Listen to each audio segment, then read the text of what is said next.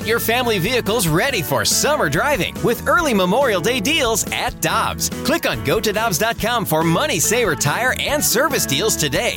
Dobbs, with 43 locations, real deals are always close by. Another day is here, and you're ready for it. What to wear? Check. Breakfast, lunch, and dinner? Check.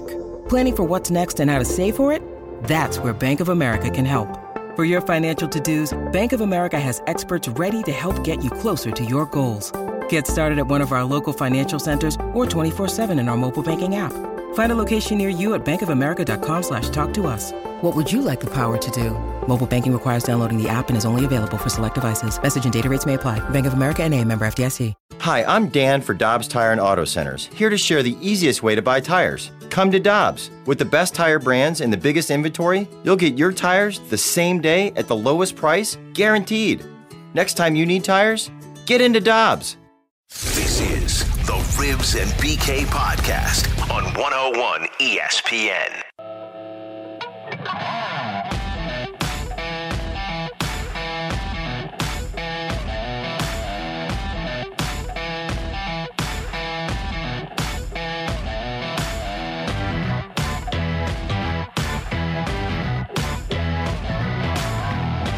There go the runners, and DeYoung sends one out to deep center field.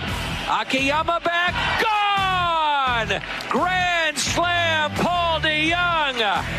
His first grand slam in the big leagues. Good morning, welcome in. It's Ribs and BK on 101 ESPN. How about Paul DeYoung? How about this lineup? We've got some big bats here in St. Louis. It's about time. Paul Goldschmidt, Paul DeYoung, the two Paulies, coming in a big way last night. The Cardinals now have three players in their lineup with an OPS above 850. They've got Paul Goldschmidt, who's been one of the best hitters in baseball this year, on OPS over 1,000. Brad Miller, because of course, our guy Millsy, just crushing it, a 924 OPS on the year. And Paul DeYoung now getting back to being himself, an 872 OPS on the season. Jamie, Ferrario, all offseason, the talk was, do the Cardinals have the middle of the order to be able to really compete in the National League? I'm here to tell you they absolutely do. Now, they might not have the bottom of the order to go along with it, but as much as we talked about this struggling offense, it's not as bad as we think it is. And here's why. If you look at the Cardinals from like 1 through 7 in their lineup, they have not been good, but they've been okay, especially with this pitching staff. And we'll get to Dakota Hudson's performance here in just a minute. He was miraculous last night. If you look at just the top of the lineup, they've been okay this year. The bottom of the lineup, though, and then I'm going to include Colton Wong in this, with runners in scoring position this month, 3 for 14 for Colton Wong. Dylan Carlson is 3 for 22 with runners in scoring position this month. And Tyler O'Neill this month with runners in scoring position is 2 for 19. Every single other player in the lineup batting at least 250 in those situations. That's good enough. Paul DeYoung last night, first career grand slam, coming through with runners in scoring position. That's what they need to see more of moving forward. Yeah, I would agree.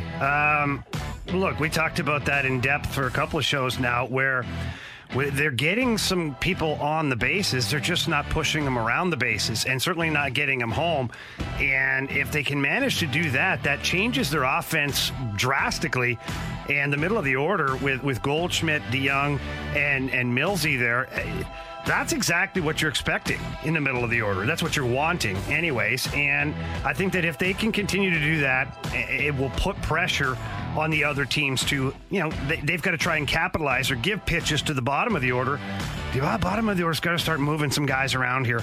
Too many times I'm watching these guys up at bat and not able to put guys across the plate, not able to finish it out the right way, or hitting into double plays or into plays that eliminate the momentum that you have. And right now, that's just got to change. If the Cardinals are going to seriously make a push, because we know that they have the pitching, and yeah, the defense has been up and down and all around, but that's, in my opinion, that's circumstances revolving around COVID and players playing all over the place at the same during this comeback for theirs.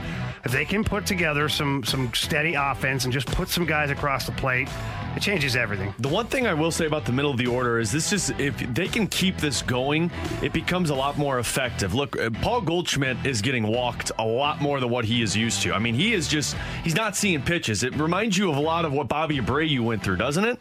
He's just not seeing them. If Millsy and DeYoung can keep this up to where they make the pitcher pay for walking Goldschmidt, it becomes a lot more dangerous of a batting order. If you see that dip, then Paul Goldschmidt's going to see a lot more balls, and you want to see this guy be able to get those contact hits. I would like to see, and I was just watching last night, I'd like to see what Colton Wong could do if you dropped him down towards the bottom of the lineup.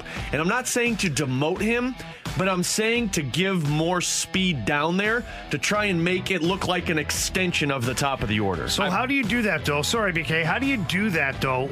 Because what I've learned so far in baseball, which I have extensive knowledge, by the way, we all know that. You do. What I've learned in baseball is that it's not always what's best for the team for the batting order. It's like who you don't want to hurt their feelings. Because if you take Colton Wong and drop him to 8th or 9th, well, he's coming to the field, and I don't know him personally. That player X, might come to the field with the droopy bottom lip and be kind of pouting because he's at the bottom of the order. Meanwhile, to your point, Alex, it might improve the team drastically to have some speed out there at the bottom of the order, but they don't view it that way. So how do you do that, I guess, is my question. How do you move pieces around without egos getting bruised and not taking it personally? That's the job of the manager. Yeah. It's Mike Schilt. That's what he's here for. That is what we have been told, and we believe that he's good at, right? Is managing that clubhouse. And if he views this as something that if he were to move Colton Wong in the lineup, he would lose Colton Wong, then you can't move him.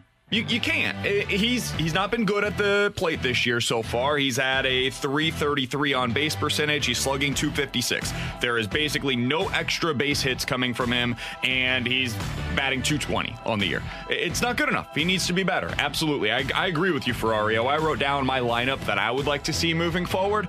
I could see either Edman or Wong batting leadoff and put the other one batting 9th. I got no issue either way, so that way you've kind of got those back-to-back leadoff hitters whenever you get later into the innings. I kind of like what Danny Mac told us during the crossover. I like the idea of Carlson batting second. What I've always wanted to see. I think he's got to go somewhere different, guys. I know he's the young guy and he's not doing great right now at the plate, but he's really not a threat. You don't have to give him anything good to hit. Where he's at right now in the order, these pitchers can play with garbage all day long, and they don't care. What's the difference? Big deal if I walk him, big deal if I don't, because nobody's pushing these runners around. I think if you do put him up in a 2, heck, even a right 4, in front of Goldie, or even a 4 right after Goldie, and then you follow that up with DeYoung. I like the middle of the lineup that they have right now. I would go Goldie, DeYoung, Miller, in whatever order you want those 3 to be in. I think that should be your heart of the order because those are clearly your 3 best hitters right now. And then I would put Fowler. I would move him up. I would put him 6th right now. Yadi 7th. Whoever that last outfielder / Matt Carpenter is, I would put them 8th. Carpenter right now doesn't have an everyday job. He doesn't. Yeah. Brad Miller has been better than him. With Millsy's production, he's been too good to take him out of the lineup. Tommy Edman is too much of an upgrade defensively to take him out of third base. Carpenter can play every once in a while if you need to get a guy a day off. But right now, I think that's your lineup. I think you go Wong or Edman, whoever you want leadoff, whoever the other one is, you bat them 9th. You go Carlson batting 2nd, Goldie, DeYoung, Miller, however you want to fit those 3 in there, Fowler, Yadi, and then the last outfield / Carpenter goes in there at the 8th spot. Here's the thing with Carlson in number 2, why I think it's such a good idea. I mean, one, you see how hard he's hitting those balls. Like, you see the contact rate for Dylan Carlson, but it takes a lot more pressure off of him, I think, to where you put him. I know you're putting him up there and you need to get on base because you got Goldschmidt, but you got a switch hitter. You got a guy who, if you could get Tommy Edman back to that clip rating of getting on base, you just put Dylan Carlson in a spot to just go up there and hit. Advance the runner. Even if you're not getting on base, you're advancing Tommy Edman. You're taking it to the outfield rather than keep him in the 6, 7, 8, 9 spot where he's coming up with these runners in scoring position. And I'm not saying he can't handle it, but I just think as a switch hitter, if you can go back-to-back switch hitters with Tommy Edman and Dylan Carlson and then get into the heart of that order, which is a right-right-left or a right-left-right, you're going to start throwing some curveballs at the pitcher, and I think that's a benefit to the Cardinals' offense. I think that's the way to do it. I love moving him up, and I know it sounds almost counterproductive because he's been the guy that's been struggling so much, and now you're going to give him more at-bats. Why would you do that? The reason is because we've all seen what the problems are. He's getting so much off speed. And now I heard earlier today, Ricky Horton was on with Carricker and Smallman, and he said he's too late on the fastball and too early on the off-speed stuff.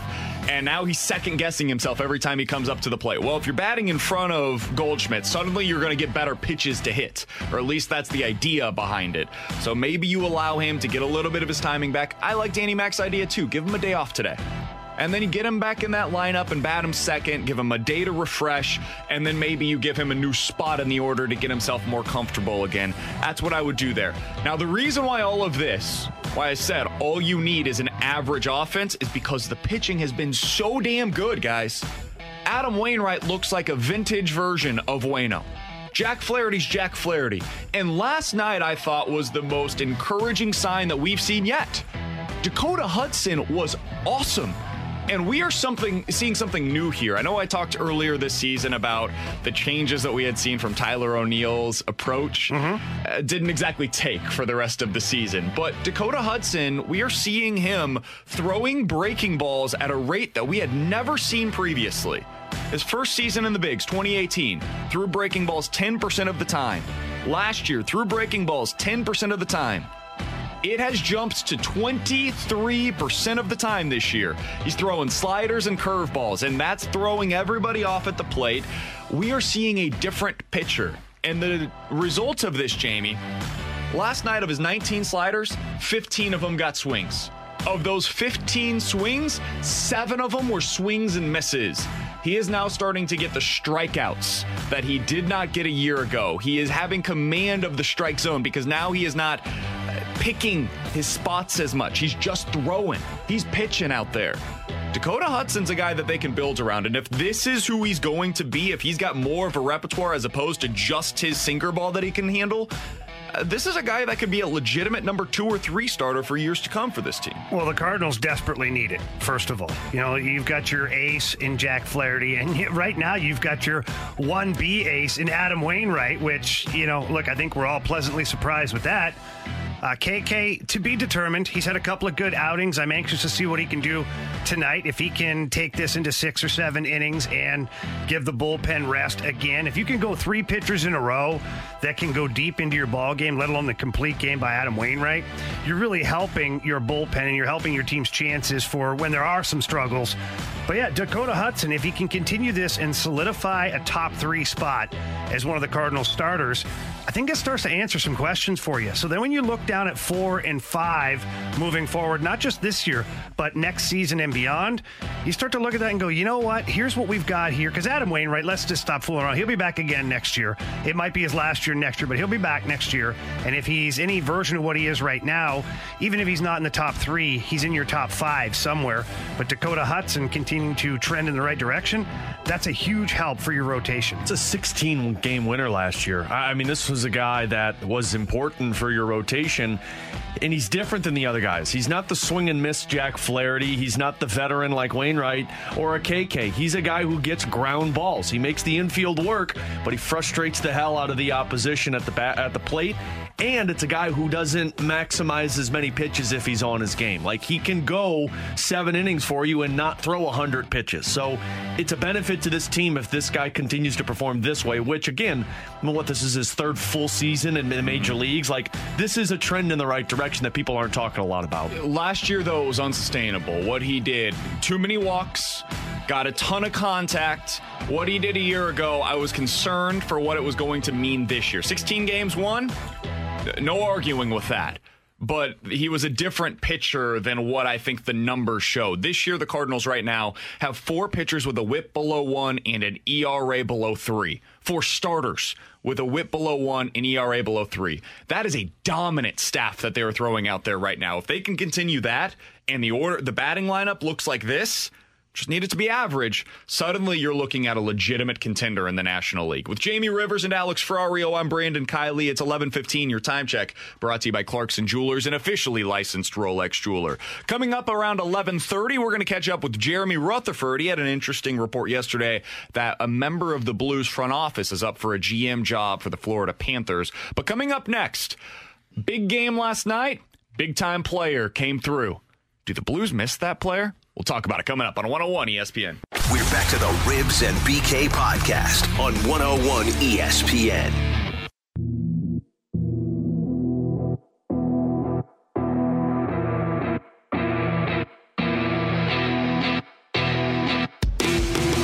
Led back over to Shattenkirk, then on to Hedman. Moving on. Hit shot. He scored! Hedman wins it! And the Lightning move on to the conference final.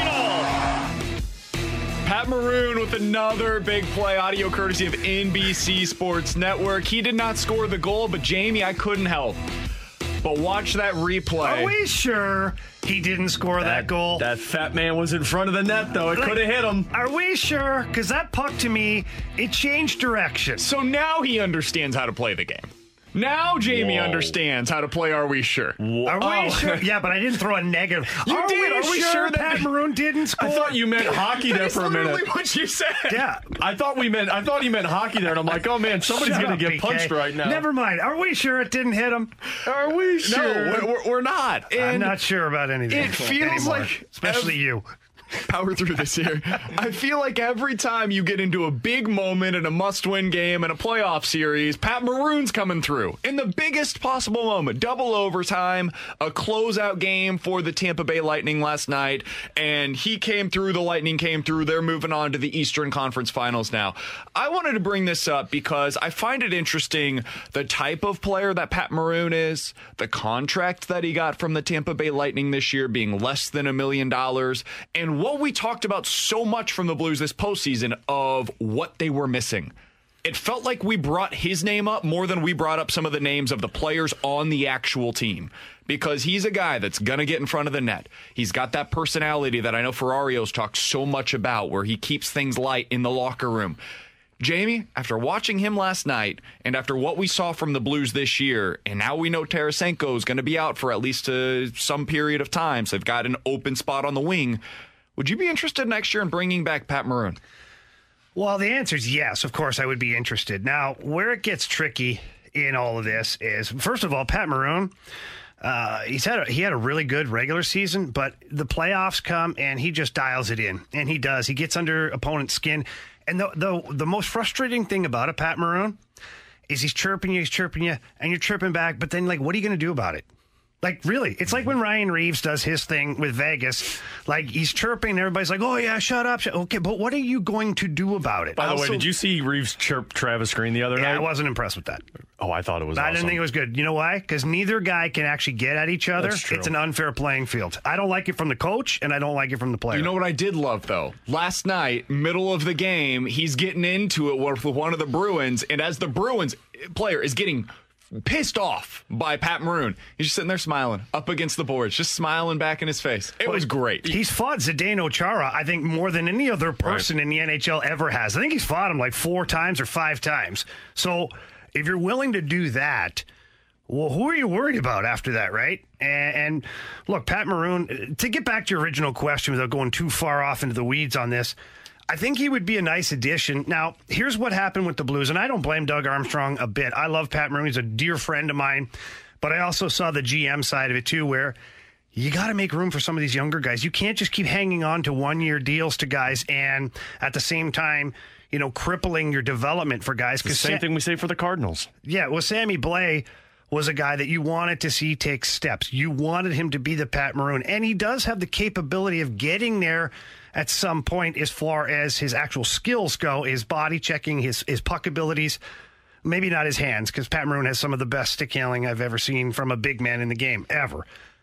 But you're not going to find a guy that has that attitude of keeping the room light, knowing when to, you know, rip somebody with a joke, or knowing when to rip somebody and get everybody back in line, getting out on the ice, getting the other team's kitchen. All of that is a talent that you can't develop. Like, that's something you either have it or you don't.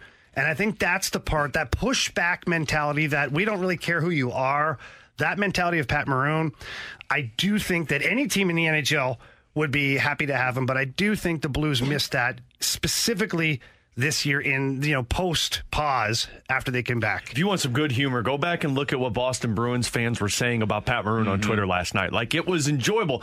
It's a special kind of person that can not only piss off a team on the ice, but can piss off a fan base in the game. And that's what Pat Maroon does, but that's what every team lacks. I mean, look, the Dallas Stars have Jamie Benn. He does the exact same thing. Ryan Reeves with the Las Vegas Golden Knights. For what it's worth, Perron does that too. The Blues do have a little bit of that. It's different. Obviously, he's not an enforcer type of player. I love David Perron, and he, again, a good friend of mine, but nobody's worried about David Perron. Yeah, like, someone will throw a punch at Perron in a heartbeat. Yeah, like Dominic Roussel or whatever. Antoine Roussel. Yeah. Dominic was the goalie. Yeah. Antoine Roussel in Vancouver.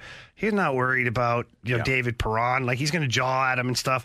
Pat Maroon is going to keep you awake at night, kind of looking out the side of your eye. Well, look what Roussel did to Mackenzie or to Sammy Blais. That wouldn't happen if that was Pat Maroon, and that's what Pat Maroon brings to the team. And I mean, look, it's no coincidence that Tampa lost Kucherov, lost Stamkos, lost Hedman for a little bit, and still found a way to take out the Columbus Blue Jackets and now eliminate the Boston Bruins. There's an element that's the same that the Blues had, and it's somebody that keeps people away from thinking that it's another grinding hockey game. This is fun for these guys. Pat Maroon provides that. I also, Jamie, you said you don't want him to be a stopper, basically, right? A progress stopper.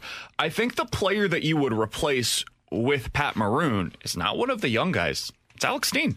If they're going to move on, and it's not a one-for-one replacement. You got Klim Kostin knocking at the door right now, who's a power forward, left winger. You've got your Sammy Blais. You've got Zach Sanford. You got a Pagansky. You got Pagansky. So automatically, by default, Alexander Steen, without Pat Maroon in the equation, Alexander Steen is kind of a, for lack of better words, casualty of the lineup in the bottom six. And the one thing that Steen provides that Maroon nor any of those younger players provide is he is one of your best penalty killers. And you need that guy. I mean, we saw that in the postseason. You need that guy on the ice for you. You can only have so many veteran guys, right? Like, you can only But are they going to trust any of these young guys? Because that's the other thing. Okay, like, we got to the postseason, and suddenly they didn't trust any of them. Is if you keep going back to the old, and this is what they used to do back in my day, okay? Back in my day. But this is true. Veteran guys hung on forever, and you ended up with a team that was so old at the end because everybody's like, well, he's a good veteran presence. He's a good veteran presence. And your young guys were just absolutely slowed down. Their progress was almost null and void. And then they got thrown into the fire, and they weren't what everybody expected, and they were, a one-and-done type prospect. The NHL has changed with that. To your point, I'm not saying that Pat Maroon wouldn't fit on this team. I think it's a unique role for him. I think that you would have to replace another veteran guy, would have to go out, to your point. So if they're losing Steen and Bozak, eventually you got to have guys in the bottom six. But they're not losing them yet. Right, and I'm under the assumption that they're probably going to have, they got to make room somehow if they're going to bring back Alex Pietrangelo. And if they don't bring back Pietrangelo, we've got other conversations to have, of course. But I'm trying to operate under the assumption Petro's back. You're going to have to clear some cap space. Those are the two guys that make the most sense among your forwards to move out. Well, now we know Craig Berube. We've seen this guy coach now for a year and a half. He trusts veterans more so sometimes than these young guys.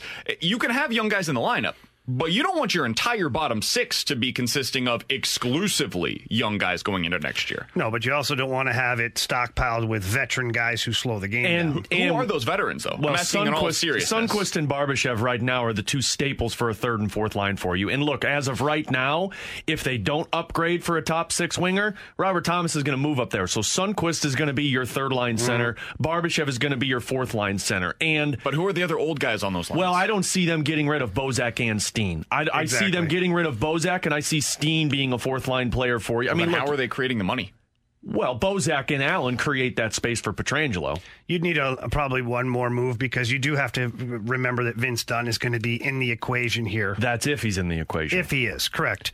But they're going to need some money. But in that case, then you look at a Carl Gunnarsson and you say, can we ship out a $1.7 million? There are ways to do it. You're going to have one of Steen or Bozak, and truly believes Steen's going to be there because Armstrong does not believe in buyouts. And he even said it with Curbs on Behind the Bench last week. Buyouts are an area that he looks at as a failure. And if a player can add on to a roster like Steen can, there's no point in buying him out because he can be effective. Is it worth 5.5? No, but that's the mistake you had to make to try and re-sign him. That's the tough part. Now, the one thing I will say, just to spin it all back around to Pat Maroon, is being a net front presence is a talent.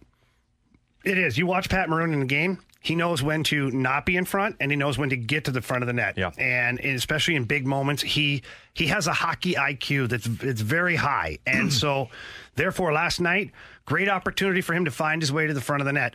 Last year, double overtime against Dallas Stars. Robert Thomas, that's a broken face-off play. He adjusts. The Big Rig kind of moves off it. Big Rig's supposed to go right to the net right away. He didn't. He paused. He waited. Robert Thomas ended up going by him, and then Big Rig gets to the net for the rebound.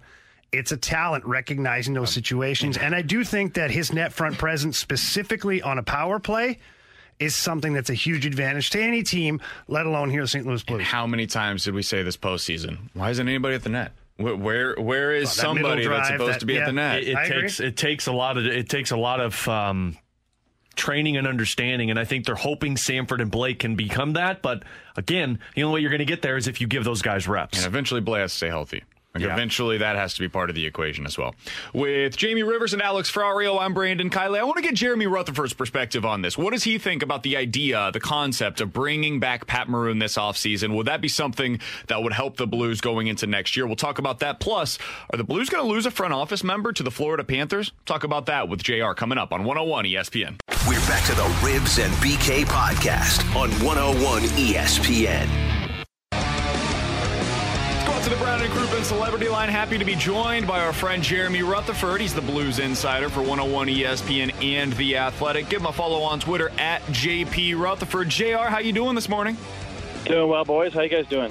Doing well. So I want to bring you in on a conversation that we were just having. Last night I was watching the Tampa Bay Lightning advance to the Eastern Conference Final, and look who it was. Just as the Lightning decided to have that game-winning goal, who was in front of the net? None other than Pat Maroon. And JR, my point in our last segment was, how many times did we say to ourselves during this playoff run for the Blues, man, it'd be really nice to have somebody out there like Pat Maroon that would get in front of the net, that would have that personality, that would lighten things up for the guys. Do you think Doug Armstrong would give any consideration to bringing back Maroon next year after seeing what he's done for the Lightning once again this postseason? I think maybe some consideration, but I got to back it up. And I did hear the conversation, so I do have the context here of what you guys are talking about. A couple things.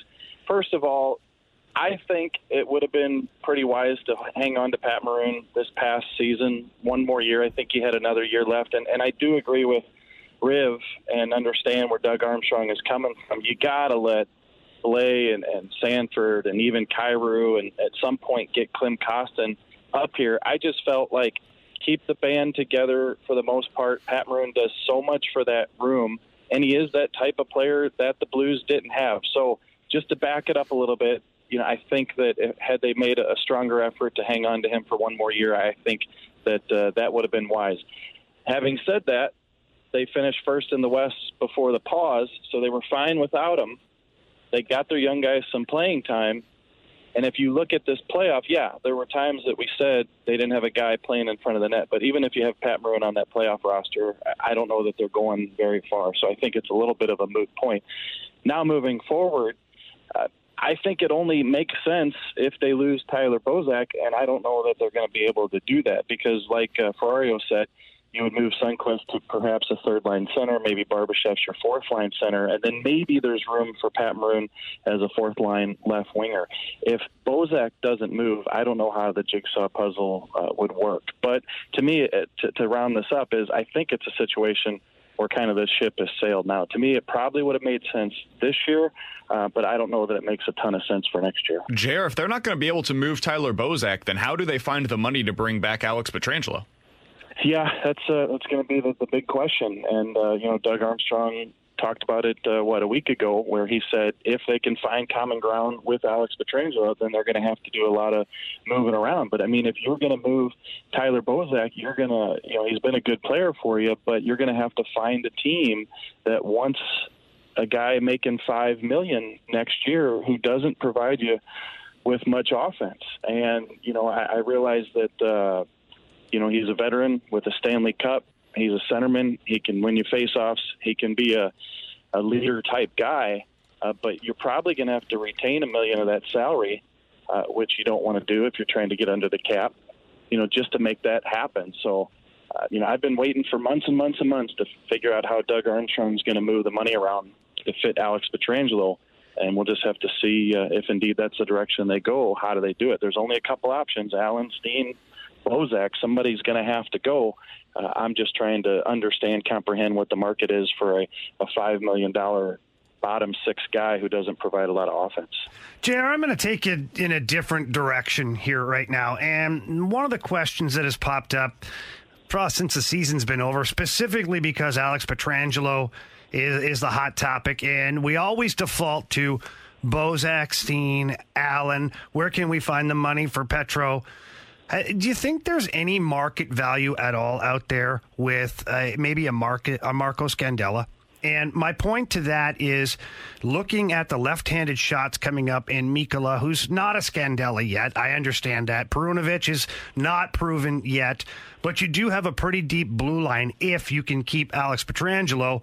And maybe someone like Marco Scandella, with a great run that he did have with the Blues, has improved his market. And we both know that he was somebody who was sought after right when the Blues got him. Other teams were definitely interested.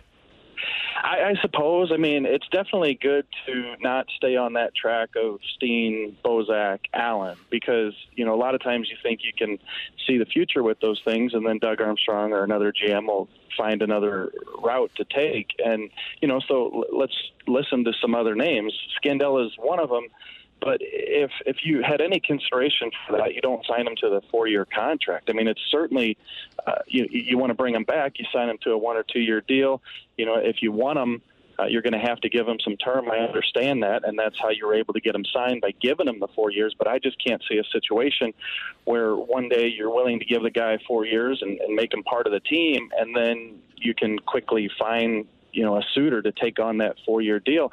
What's Scandella, late 20s, almost 30, so he'd be early 30s by the end of that contract. I don't know that there's going to be a long list of teams with the cap not going up that are going to jump on that contract. The other name that you hear is Jaden Schwartz, and he's got a 1 year left on his deal, $5.5 million or so.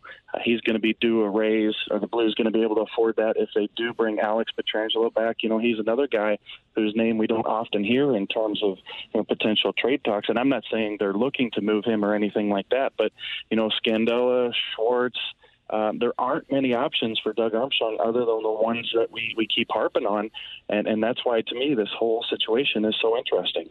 JR, as we jump through the lineup a little bit here, with some of the things going to have to, I guess, happen in the offseason, we got to look forward. And when I look forward, we're always talking about young players. I just brought up Mikkola and Perunovic.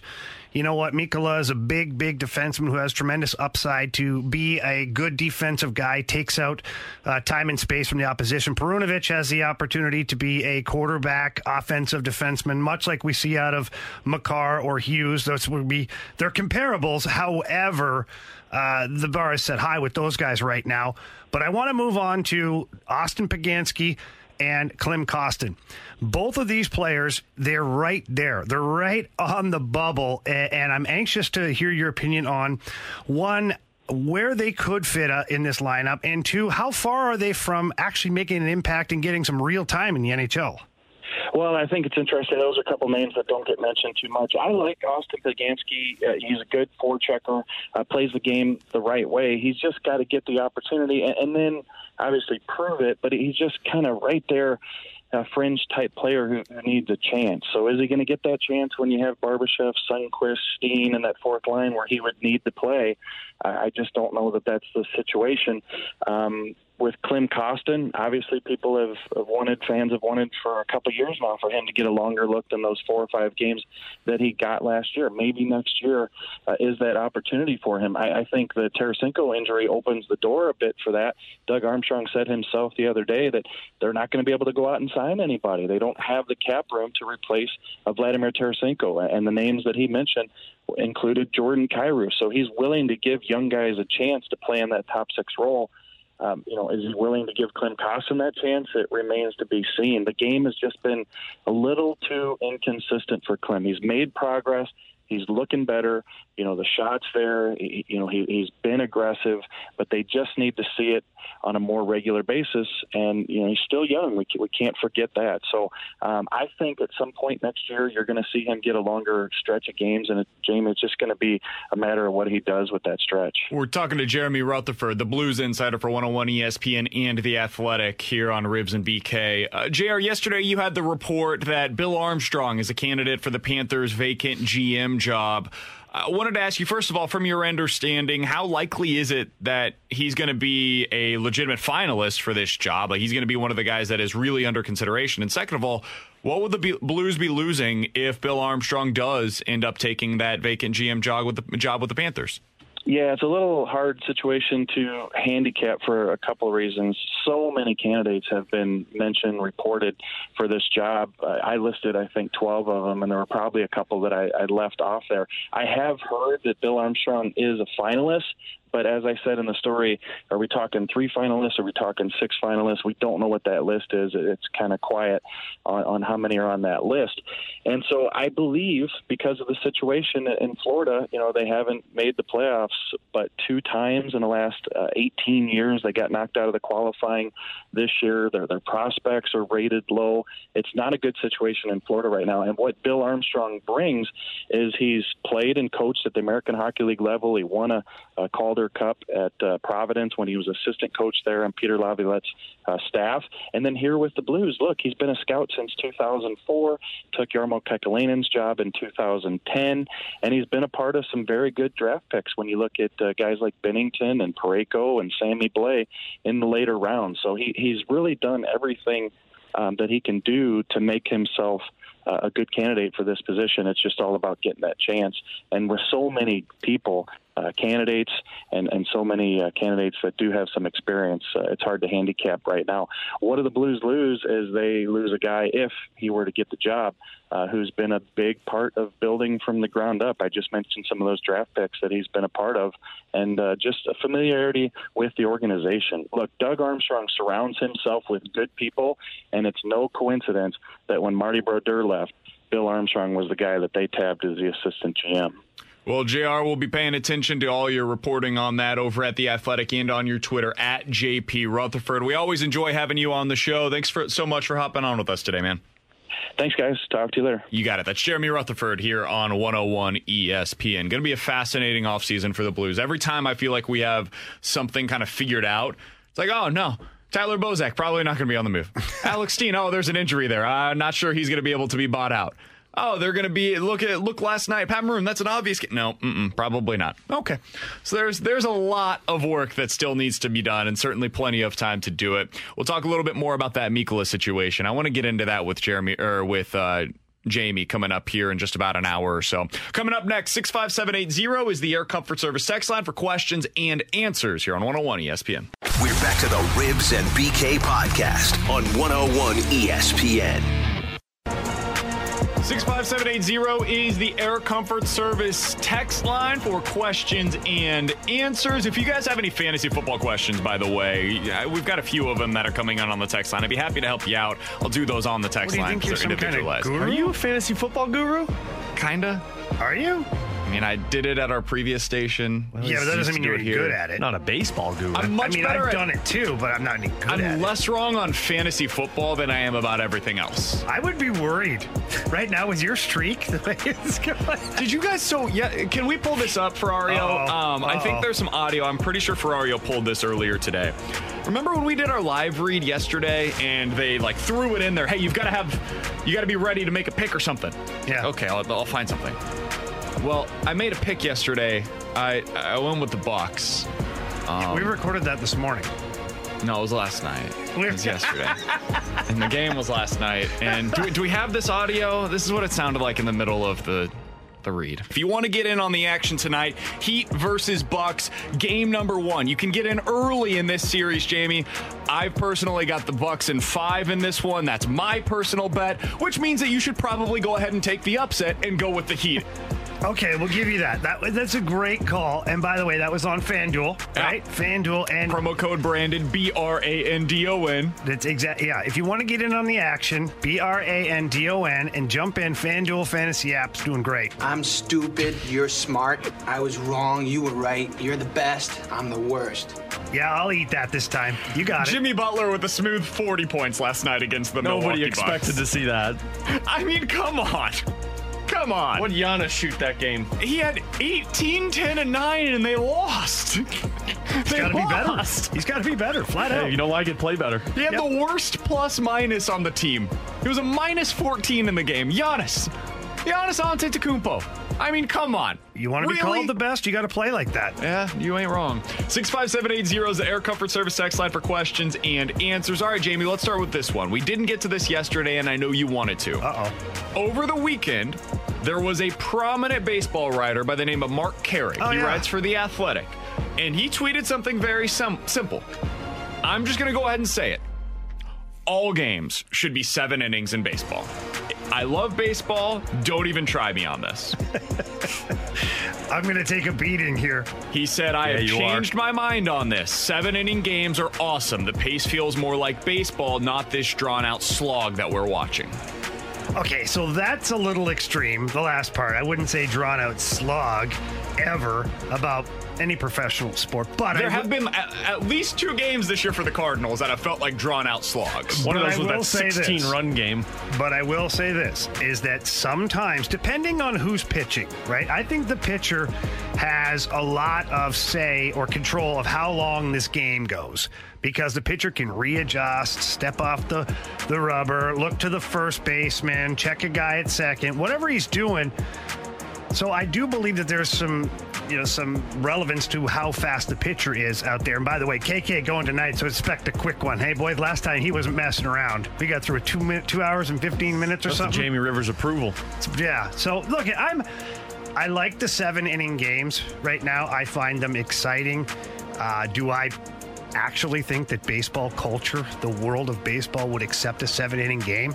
No, I don't. But you're fooling yourself, really, if you say right now that you don't enjoy watching a 7-inning game. I think we said it on this show, but with a 7-inning game, there's no like 4th or 5th inning of nothing. Like you go from the beginning excitement of a ball game to strategically planning to close things out in the 5th, 6th, and 7th. There's no in between when it comes to those 7-inning games, and those are the excitement. You know what I love about the 7-inning games? The starters matter. They matter. And I miss the days of you going into a game and being like, what's the starting matchup? That used to be a big thing. You would build it up. Who are the starting pitchers going up against one another, and how long are they going to be able to go in this game? If you have 7-inning games, do you know how many times Jack Flaherty could pitch a complete game? Adam Wainwright could pitch a complete game? Dakota Hudson could pitch a complete game? Those guys become even more valuable over a 162 of 7-inning games. It brings that back to life. So I would love to see it. There's no way in hell that it happens. In your answer right there is exactly why it'll never happen. Do you know what that means? If guys go more complete games, it means you need less arms on your staff. It means you can delete roster spots that you don't need. Well, that might be why it would happen. Baseball's all in favor of saving money nowadays. Well, baseball is, but the players' union would be like, hang on a second. Yeah. No, you're absolutely right. But I prefer watching the starter as opposed to watching this rotating cycle of relievers that come in for 3 batters and then go out, and then 3 batters and then go out. We got a good question here on the Air Comfort Service text line 65780. This comes up all the time, and I don't know if I understand it. From the 314, lose a 7th inning stretch, though? No thanks. Oh, come on. Text or troll? No, but that's got to be a troll. No, but I heard it before on other, like, people are like, the seventh inning stretch. What? Okay. So what if it's fifth inning stretch? Yeah. What's the difference? It's the fourth inning stretch. Seventh inning stretch. Just deal with that. Who actually stretches? Yeah, nobody stretches. You stand or sit the whole time. I'm actually going to throw a leg up and start stretching next time Yep, I said it. Do you throw a leg up? Not over. Up. 65780 is the Air Comfort Service text line for questions and answers. Powering right through this, not even going to acknowledge it. That's what she said. Saw this from Twitter just moments ago. Guys, there's some news to report from college football. Big game coming up here in about a week and a half. We are 11 days away from Oklahoma's season opener. They will open the season against Missouri State. This will not be on traditional television, though. Oklahoma season opener will cost you $55. What? On pay-per-view to be able to watch. I thought you said $5 when you $55. I can think of a lot better things to spend $55 on than watch Missouri State play Oklahoma. $55, I might buy the whole season if I'm one of their fans. But can you believe this? $55? For Oklahoma what? versus Missouri State, $55 to watch the season opener. Woof. I think I'm going to be a little busy during that one. Yeah. I'm not a huge college football guy, right? So Oklahoma, yeah, they're probably still a draw. No offense to Missouri State, but what is their football program? Not good. They beat Mizzou, didn't they, a couple years ago? No, they didn't. They scored like 40 in that game, but they did not win the game, damn it. They did not win the game. But my point is, for $55, like, if I...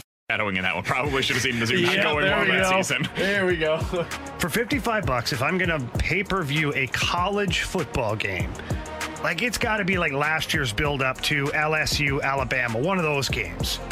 And even then, I'd be like, $55. Or like Mizzou versus Kentucky. That's always a slogfest. I'd pay $55 for that one. Learn to distinguish. I wouldn't pay $55 at gunpoint. Learn to distinguish, NCAA, how much money each game is worth, because that one is not worth $55. This is the Big 12 at its finest. That's all that is. Yikes. It's the Big 12 at its finest.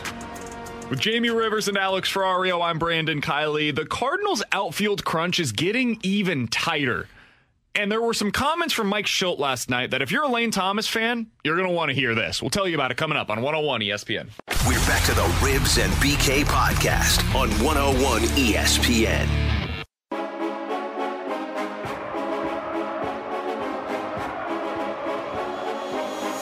If the numbers look as they do now going into next February and the same names are in place, if I'm a Cardinals fan, I'm pretty upset because you've had enough of a sample size now to make informed decisions. And that's what this season is for. Even if it's not a representative season, even if it may not be a legitimate championship season to some people, you should be able to make decisions on these guys. And for people getting into, 26, 27 years of age, the runway does start to run out. With Jamie Rivers and Alex Ferrario, I'm Brandon Kiley. That was Mark Saxon on the show yesterday talking about the Cardinals outfield. They got to make some decisions coming up here in the not too distant future.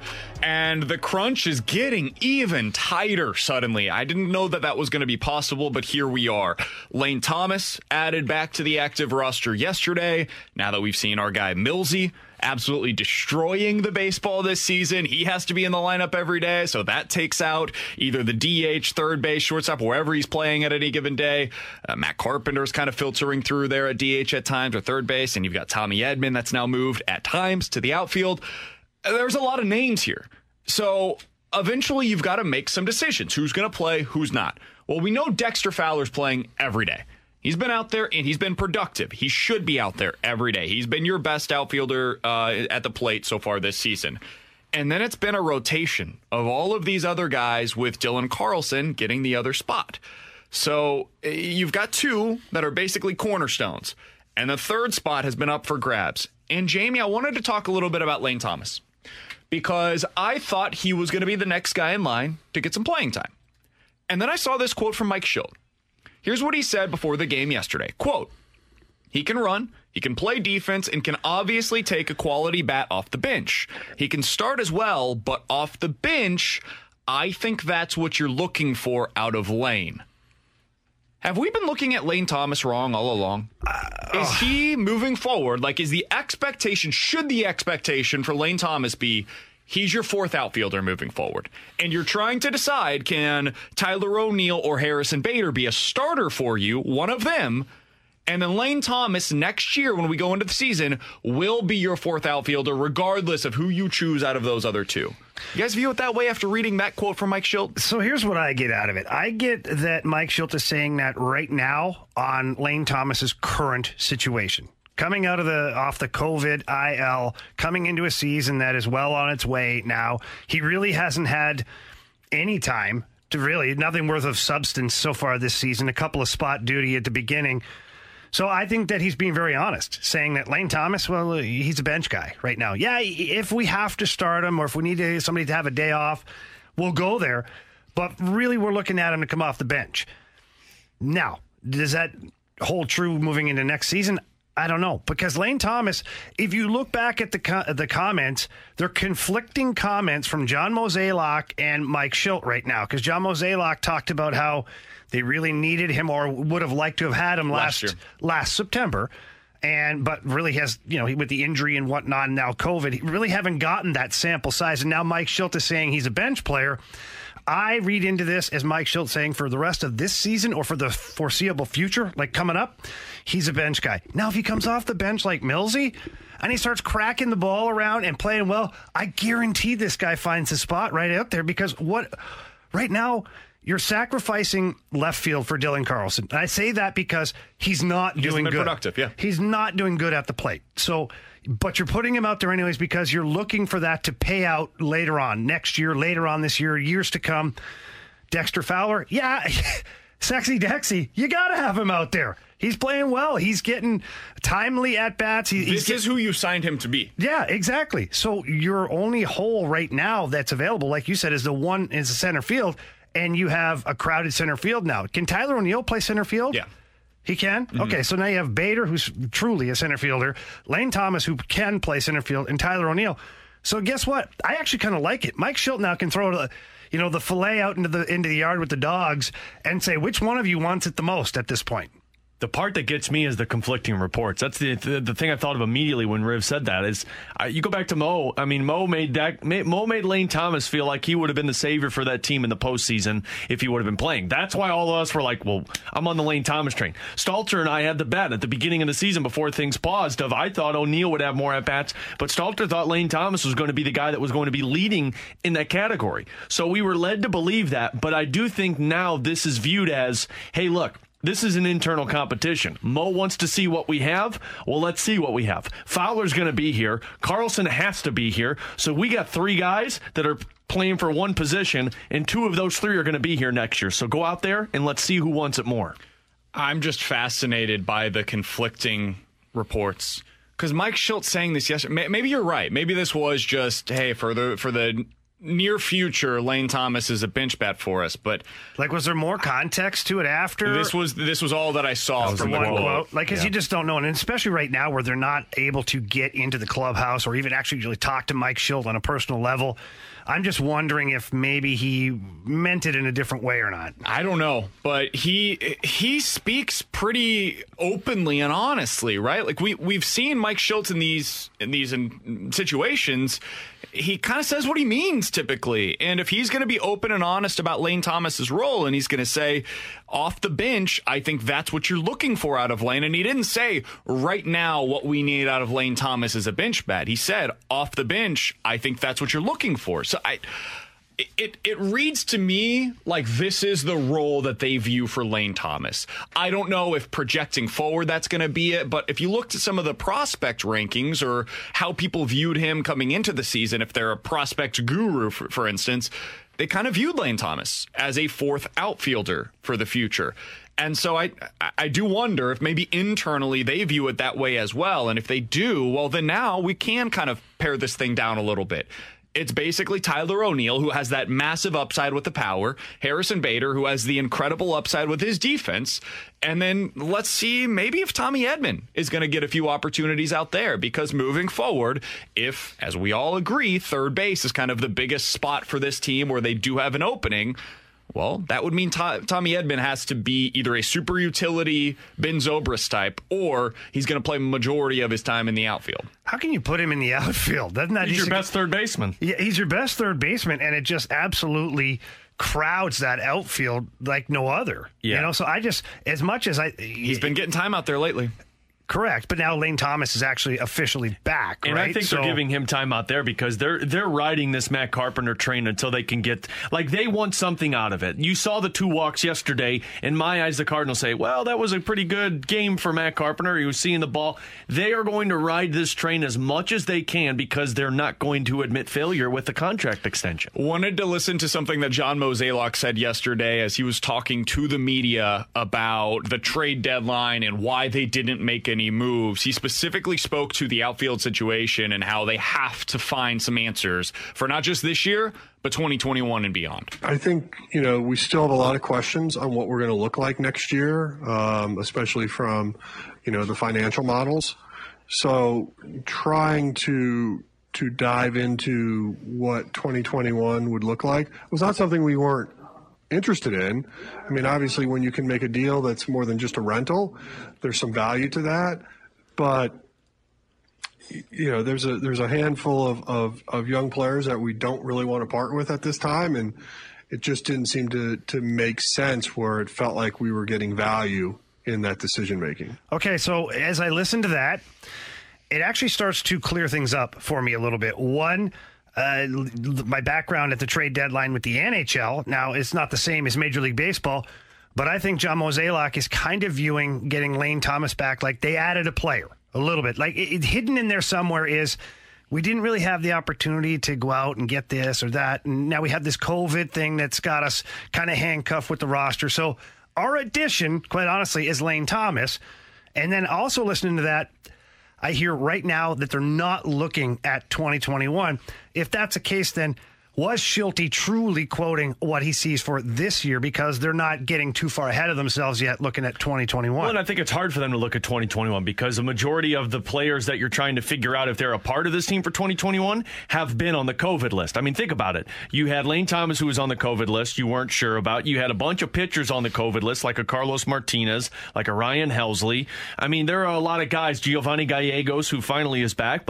And looking great. Yeah, phenomenal. But these are all guys that in the eyes of a 162-game schedule was, okay, who are these players? And then in a 60-game schedule, okay, really, who are these players? But in their eyes, from the majority of games that they've played, they haven't had this roster. I mean, we've said it numerous times. You haven't seen an infield of what your infield was supposed to look like for more than 1 or 2 games. So I think in Mozeliak's eyes, which is exactly what I think what Schulte was saying, we don't know what 2021 looks like because we don't know what the heck 2020 has looked like yet. Yeah, see, it's interesting because we all heard that quote in very different ways. I heard that quote and I kind of internalized it the same way that I heard the Mark Saxon quote that we just played coming into this segment. They've got to find out who is going to be here in 2021 by playing these guys every day in 2020. That's how I interpreted the quote. But I think this is kind of what the Cardinals are right now. There's a lot of different ways that you can interpret these things because there are so many different questions that still really don't have any answers yet. We're about halfway through the season of what is already a shortened season. We've seen 5 plate appearances from Lane Thomas so far. Like, he has had 0 exposure in the outfield, basically. We have no idea what Tyler O'Neill is because he had a really nice start to the season. Then he had that time off, and he's stunk ever since.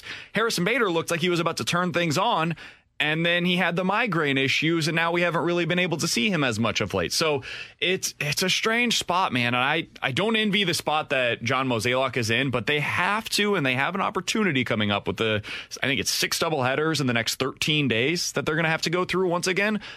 This is probably the time to really filter through those guys, see who ends up getting hot in this period, and going with them for the stretch run whenever they get there. With Jamie Rivers and Alex Ferrario, I'm Brandon Kiley. It's 12:17. Your time check brought to you by Clarkson Jewelers, an officially licensed Rolex jeweler. 65780 is their comfort service text line. Let's play a game of Bet It or Forget It coming up next. We're back to the Ribs and BK podcast on 101 ESPN.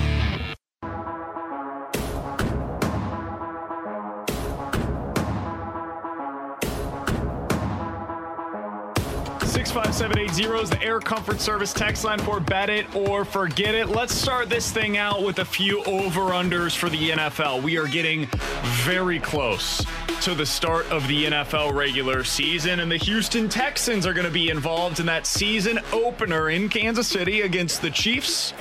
Who? Never heard of them. The Houston Texans win total for the season, oh God, here we go, is set at 7.5. What? So you take the over, Jamie. You're saying they're going to win 8 or more games this year. How do you win a half a game? Are you leading at halftime in that one game? No, you win. Yeah, you win at halftime. For you here. If you bet the under 7.5, you would get 7 or fewer wins for the Houston Texans. And then we could get into the quarter bets too, Rivs. Like a 7.25. Nope, that doesn't happen. Just 7.5. Bet it or forget it, Jamie. The Houston Texans will win more than 7.5 games this year. Let me ask you a different way. Bet it or forget it, Jamie. The Houston Texans will win at least 8 games this season. I'll bet it. I think they win at least 8 games. Despite having the GM and the head coach who just seems to be trying to throw the season, I do think they still have enough talent to squeeze out 8 games. I don't. I'm going to forget it. I don't think they win. I think they win 7 games. You got a running back who's been injured the last 3 years. You got no wide receiver. Your number 1 wide receiver now is Brandon Cooks, if I'm not mistaken. Mm-hmm. And then your number 2 is Will Fuller, who is always hurt. He's looking to break out, though. Yeah. J.J. Watt seems to be injured an awful lot. I just don't see it. I don't see it. Do you know how many times Bill O'Brien, despite all of his faults, and he has plenty of them, he has been the head coach of the Houston Texans since 2014. He's gone through 6 seasons now. Do you know how many times he's won fewer than 9 games in a season? 0. One time. It happened in 2017, which just so happened to be Deshaun Watson's rookie year. He got hurt midway through the season. He started 6 games, was 3-3 in those 6 games. Then they went to Tom Savage, who was one of the worst NFL quarterbacks that I have ever seen. He took them to a solid 4-12 season that year. But let me ask you this, BK. Who was the number 1 wide receiver for Bill O'Brien? Yeah, Hopkins, but do you trust Deshaun Watson or not? If you do, quarterbacks like Deshaun Watson don't win fewer than 8 games. They don't. If you've got a competent head coach, and Bill O'Brien is not a competent GM. He is a competent head coach. As competent as Jerry Jones. I worry about him all over the place right now. I don't see how the Texans in that division with the Jaguars, who are probably going to win 1 or 2 games this season. That's what I was trying to pull up is their division. I know a couple of the teams. Colts, Jags, and Titans are the other 3 teams in that division. Colts and Titans will make it hard, but yeah, the Jags, I mean, that's going to be 2 easy wins. I just don't see how they win fewer than 8 games this year. I think that team, I wouldn't be surprised to see them back in the playoffs. I know that they've got some issues, but I still think that's a solid team, and I'm just not willing to count out Deshaun Watson. I'm the same boat. Bet it or forget it. 65780 is the Air Comfort Service text line. Let's go to another one in the AFC. Jamie Rivers' favorite team, the New England Patriots. Bet it or forget it, the Patriots will win more than 8 games this season, Jamie. I'm betting it. I'm betting it, man. I don't care. I am betting it. Even though they had half the team opt out, I don't bet against Bill Belichick. I did that one time. Honestly, as a fan of the Patriots, and I'm admitting this right now, I bet against the Patriots, and Bill Belichick, guess what? He showed me never to do that again. Now, is this before... Sorry, go ahead. Is this before or after Leonard Fournette is on your team, Rivs? I don't even care. Put anybody back. Put you back there. I don't care. Bill Belichick is... I actually would care about that. I will get you those wins. I would start to care. I will get you those wins, Rivs. I do think the Patriots, though, and all the reports coming out of Pat's camp right now is that Cam Newton looks exceptional. I know what Did you see him dancing during the stretch lines the other day? That's great. It makes me feel good. You haven't seen that before with a Patriots team, right? And so maybe it's a nice, counter to Bill Belichick, and it might drive Belichick crazy, but he's looking at it right now and going, "It's a year. I can do this for a year." You know what I'm saying? So I'm gonna go with the 9 games. Don't. Did you forget what the bet it or forget it was? I don't know. Over under. It was like 8 1/4 games or something. I'm sure that one's got to go. 8 2/3. Are we sure? 8 I know 1/4. what I'm talking about. No. I'm gonna forget it. Don't hate me, Rivs, but I just. Cam Newton, as great as he looks, is just, you still don't have much to work with there, and especially with everyone opting out on the defensive side. I know Bill Belichick's a magician. This guy can defense. He can make diamonds out of nothing, but I just don't see it this year, so I'm going to forget it. I don't bet against Deshaun Watson, and I don't bet against Bill Belichick winning 9 games in a season. We need to be like the fast lane to put these up on a board. He won 9 games with freaking Matt Castle as his starting quarterback. That's a really good point. I watched Matt Castle as a Chiefs fan. Oh, yeah, that's right. Horribly. Oh, God, that's right. Yeah. Oh, yeah. Oh, God. He was so bad. Even on the sideline, when he was sitting on his bench, he made a fool of himself as his hat fell off of the back. Like, come on, man. No, I'm taking the over. Bet the over. 8.5 is not enough. The Patriots will win at least 9 games. If you go over 8.5, then you're not going to get Trevor Lawrence. So my conspiracy theory doesn't work out. I had the same one, right? But now I'm really worried because BK is betting the same as me. So, yeah, you're going the other way. I'm going to have to hedge my bet somewhere down the line. I feel great here. right now. 2 for 2. Forget it. Sticking with the Patriots theme. Tom Brady heading down to Tampa Bay, taking his talents down to the Bay. Over/under set at 9.5. Bet it or forget it, Jamie. I'm betting it, baby. The Bucks. You don't even know what I'm about about to ask. ask. Tom Brady. He was going to say 17.5 wins. The Bucks will win at least 10 games this year. Oh, damn. You just made it hard. You changed it. 9.5's the over/under. 10 or more. The Bucks will win 10 or more games this year. Bet it or forget it. Yes, I'll bet it. Again, somebody who I don't bet against is Tom Brady. And he, looking through all the reporters and stuff that they're writing down there, he looks energized, and they said that he feels a lot younger. Gronk even said that he hasn't seen him this energized in a long time, said even his arm strength seems to be better than what it was before. So, you know what? I think they're going to do some damage down there. I think 10 games is not out of the question for them, so I'm going to go with it. I'm going to bet it, too. They look like a frightening team right now. I mean, they are stacked. Tom Brady, I've watched some videos of him out there, and, I mean, he does look a lot younger just the way he's been playing. Gronkowski, the weapons of Evans and Godwin, I mean, it looks like a dangerous team right now, so I'm going to bet that. You know what people don't talk about with the Buccaneers that they should be talking about more? Their offensive line? No, we definitely shouldn't. That's what I'm saying. Don't talk about that. I thought you were going to go there. Point. Usually you come with the counter. You're like, the negative, though, is their O-line. That's like a fight club. Like we don't talk about that. I'm agreeing with you once again, Jamie. You should be excited about this. I'm worried, actually. These are all bad things, Rip. Just text my bookie to Ixnay on the bet. Cancel that last one. Ixnay on the bucket. Got to get on my FanDuel here and be like, yeah, no. Promo code Brandon, BRANDON. The Buccaneers last year, after having the worst defense in all of football in 2018 and 2019, according to the advanced numbers, some of the fancy nerdy metrics that I love to look at, they were fifth in the NFL. Now, if you look at their points against, it's horrible because Jameis was throwing 25 pick sixes a game. That's not, But if you look at what they were doing on a play-to-play basis, their defense was really good last year. Now you trade Jameis out and bring in Tom Brady, who doesn't throw interceptions ever. Yeah, I think the defense is going to look pretty good. I think they're going to win a lot of games, like 24-20, 24-17. It's going to make it easier on the defense, too. They won't be on the field as much. Brady got to control that clock. Yeah. I think this is a team that can win at least 10 games. I don't know if I buy them as a Super Bowl contender this year, but I definitely buy them as a team that's going to make the playoffs this year.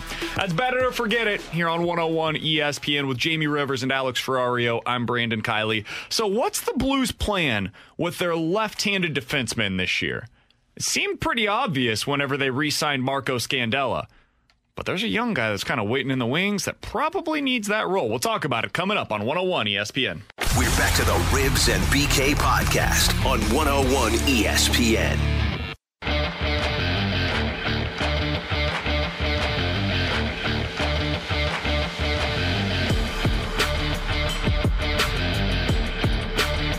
Jamie Rivers and Alex Ferrario. I'm Brandon Kiley. I'm just a punching bag on this show. That's all.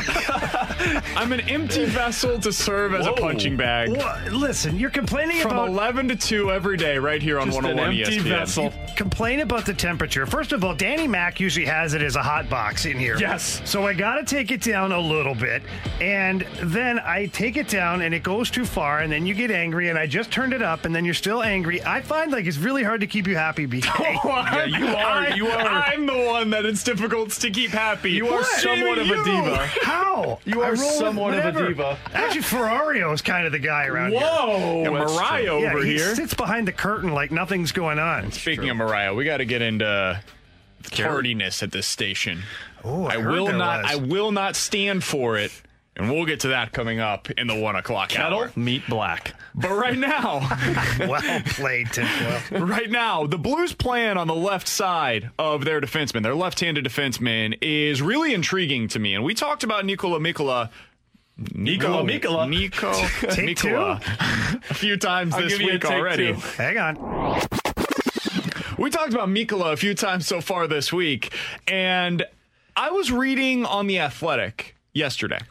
They had a profile of him. What kind of a player can this gentleman be whenever he gets to the NHL? And I'm going to read this for you, and I want you to tell me if that reminds you of anybody on the Blues currently. Okay? You the listener, 65780 is the Air Comfort Service text line. Text us in. Who does this remind you of? Who does this sound like to you? When you're 6'4" and you skate well for that size, play hard, and can make a good pass first, I think that's enough to project you to play at the top level. Mikkola breaks up a ton of plays with his reach and physical play and is quick enough to stay with NHL forwards. He lacks point production and puck skills, but I see a player who has his head up with the puck and makes clever outlets consistently. It's where I could see him make a basic first pass at the top level. This sure sounds a lot to me like Scandella. It sounds like they just signed Scandella to basically be what Mikkola projects to be moving forward. Mm-hmm. So, Jamie, what the hell do they do here? They don't have Scandella for one more year. They've got him locked up long term now. Look, to put things in perspective here, okay? Mikkola has played how many NHL games? Like 3, 4? Yeah. Maybe 4. Okay. So, and if you want to go back to like 1993, you can look at what I was projected to do. None of it happened. Played 5 games. None of it happened, okay? And my point to that is, yeah, I went on to have a long career, bounced around, and played a long time, okay? But these projections and the things that they talk about, the possibility, I always talk about the P words, right? Potential, possibility, and prospect. There's some P words you can't.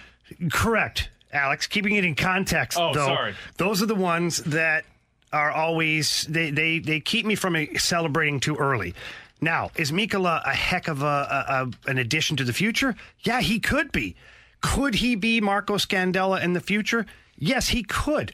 But he's got to get more time. We talk about the Cardinals, right? So anybody who's listening right now that wants to kind of get a grasp on things for Blues hockey, just think about the Cardinals outfield right now and where you're going with that and how John Mozeliak has talked about how you have to be patient and see what they've got. Nothing different for the Blues. Doug Armstrong has to be patient. He has to see where Perunovich fits in. If Perunovich comes in and he's exactly what you expected, Mikkola's progress is going to be slowed down. Why? Because they already have Mikkola. Mm-hmm. They have Marco Scandella. They don't need to have Carl Gunnarsson that is under contract for another year. Could he be a casualty if Mikkola's really good? Yeah, it's possible. But now you're sticking a young guy in the top 4, which is not ideal for someone getting their feet wet. So there's a lot of things that are out there. And let's not forget about the elephant in the room, which is Vince Dunn, who is a restricted free agent. So no matter what, you're going to give him a contract at some point. You may not end up keeping him, but you're not letting him walk. So now you have Gunnarsson, Mikkola, Scandella, Perunovich, and Dunn on your left side. And crowded. If you look at the right side, you've got Parayko, Falk, and Bortuzzo. And, the other elephant in the room, Alex Pietrangelo. It's really crowded. What I'd like to see from Mikkola, and it's really so hard right now because you're not going to have an AHL season until like Christmas or January next year, which is so hard. And isn't Mikkola on a one-way contract for next season? He is, and he would have to clear waivers to go down. And that seems unlikely given the status of him as a prospect, correct. So he's going to be your 7th defenseman no matter what. So Perunovich, because of circumstances, unless he's an all-star, like right off the hop, he will see time in the American Hockey League. And it's to be determined yet on what the NHL is going to consider for your roster size based on the fact that the AHL is not going to start until December or January. It's all unique. But his potential for this guy is massive. Craig Berube loves the way he plays. He closes guys out. He's got a good stick. He's aggressive. He's everything you want a big left-handed defenseman to be. But I think he's still got some big steps to take before he's like a regular. And they've compared him to Jay Bouwmeester in terms of potential more than they have with Marco Scandella. And look, for me, the way I see this right now for the Blue setup, you can never have enough defensemen, right? Like, the defensemen are pitchers in hockey because one goes down, you got to have somebody who's NHL ready. Mikkola has hit the point where he can't do anything else in the minors. He's played 118 games in the AHL. He's not young anymore. No, he's not. About to be 25. So that's why they gave him that one-year contract. It's the same with Ville Husso. You can't prove yourself anymore in the minors, so you need to play in the NHL. So Scandella's a part of this progress no matter what. But I like the way that Rivs' mind worked on the Rutherford thing because you do have to look outside the box if you can't move Bozak. But ideally, Scandella was on this roster for you. Mikkola is on this roster for you. And honestly, we talked about this last week. Perunovic and Dunn are very similar players. The only thing is Dunn's experience, but if Perunovic can play to the level that we saw of a Quinn Hughes and a Cale Makar, Vince Dunn's expendable, and a Carl Gunnarsson is your seventh defenseman, and that's exactly what you want. But Vince Dunn is not expendable immediately. No, he's not. That's the thing, is you're going to have to commit to another year of Vince Dunn, a minimum of a year, because Perunovic, if he's going to control the game like that, very few players are Cale Makar and Quinn Hughes. And Perunovic is projecting, again, another P word, right? The right kind. Anyways, he's projecting to be that kind of a player, but we still don't really know. Right. I wonder, I'm not saying he was wrong to do so, but I wonder if looking back, Army's looking at that 4-year deal that he gave to Scandella and saying to himself, did we maybe get a little ahead of ourselves there? Did we maybe get a little out over our skis? Because now, as you look at some of the number crunching that they have to do, and you look at what Scandella is going to cost this year and for the 3 years after, with less of a jump, if any jump, in the cap over the next few years, I don't know. It would seem to me like it would make a lot of sense to have Mikkola there. Maybe he's not ready, and I understand that, but it would make a lot of sense to have Mikkola there as your second pair defenseman in that role, or at least waiting to see if maybe you could get Scandella on a 1 or 2 year deal instead of a 4-year deal where you're kind of stopping his progress there. Yeah, two things on that. I think Army had to come with a 3 or 4 year deal for Scandella in order to retain him. I think Scandella knew that there's a market out there, especially after he came and played so well with the Blues. So should he have maybe waited to maybe not retain Scandella? No, I don't think that's the case at all. I think you're still looking for Scandella in free agency. Well, so let me finish here, okay? Yeah. As we circle back, Jay Bouwmeester was your guy in that spot. You were able to put another guy in there, Scandella, who did a fantastic job, and quite honestly, is still doing a fantastic job. Now, his 4-year price tag to it, here's where I think Army went with it, was one, he knew he'd have to come long-term to get this player. Mm-hmm. And he's looking down the line. Who do I really have? Yeah, I have Mikkola, but you still have to be very careful as a GM. You can't take Mikkola and be like, hey, you're in my top 4 defensemen. You're going to be part of my shutdown pair. What if it doesn't work? What's plan B then? So at least right now, Doug Armstrong has Scandella, and plan B is Mikkola. And I truly believe that there's still a market for Scandella out there. So if we're a year and a half into this contract, I think Army believes it. I believe it, that you could reach out and you could trade that guy at 31, 32. Guys, teams are always looking for that steady Eddie, left-handed shot defenseman, big guy, especially if he's playing well for the Blues. He's showing everybody that he has upside again. I don't think that getting rid of him now or not re-signing him was the right move, because you didn't have a replacement. You didn't have an immediate replacement. I just look at the roster, and we've been trying to do the mental gymnastics of, okay, then where does the money come from? And we talked to Jeremy Rutherford earlier today. He said, I don't think you can get rid of Bozak. I don't think there are going to be teams that take him. I don't think the Blues want to get rid of him. We talked with Ferrario earlier, and he's like, hey, I don't think Army's going to be the type of guy that's going to buy out Alex Steen, and he's obviously got this injury as well, so we don't even know if they could, if they wanted to. Okay, then how are we bringing back Alex Pietrangelo? It's going to be tough. If you're looking around and I'm trying to find where do you get this money from, all that I can look at now is, okay, you've got Jake Allen. We've set that aside. That's $3.5 million that you're going to be able to save. Well, you're still a ways away from getting to the number that you're going to need for Alex Pietrangelo, and Scandella could be one of those. And it comes back to Jaden Schwartz, and I just don't think that dude is dispensable for this team. I don't think you can replace that guy. You can't without Tarasenko. So Look, Doug is it's going to be really hard for them to figure this out without moving somebody that they don't want to move. And Doug is going to have some wiggle room if he chooses to do so, because Tarasenko's salary will come off of the salary cap while he's injured. And at 5 months before he's reevaluated, you could be another month and a half to 2 months after that of rehab. So that will come off. Now, does he want that to be the only way he makes it work? Absolutely not, because then the GMs across the league have him over a barrel whenever they need to move that. But he could also take that time to see the progress of Mikkola, see the progress of Perunovic, see how Vince Dunn is responding, maybe in a bigger role. And then it allows him to make a move with leverage, because he has actual pieces that people want. I'll say this, too, about having all of those defensemen on your roster. You got guys who can play on the left side that are right-handed shots. It's not ideal, but Parayko plays very well on the left side if you need him there. Yeah, it's just so uncomfortable, man. It is, I've been down that road, and it's like putting your shoes on the wrong feet. You can still run the race, but it doesn't feel very good. Even if you give him a full season of it, though? Like, say it sucks, you're on man. this side? It sucks. For transition, it's hard. And I explained this once before. You have blind spots, right? So if you're a left-handed defenseman and your toes are pointed up the ice, you see the entire sheet of ice in front of you, because that's the way your body is positioned.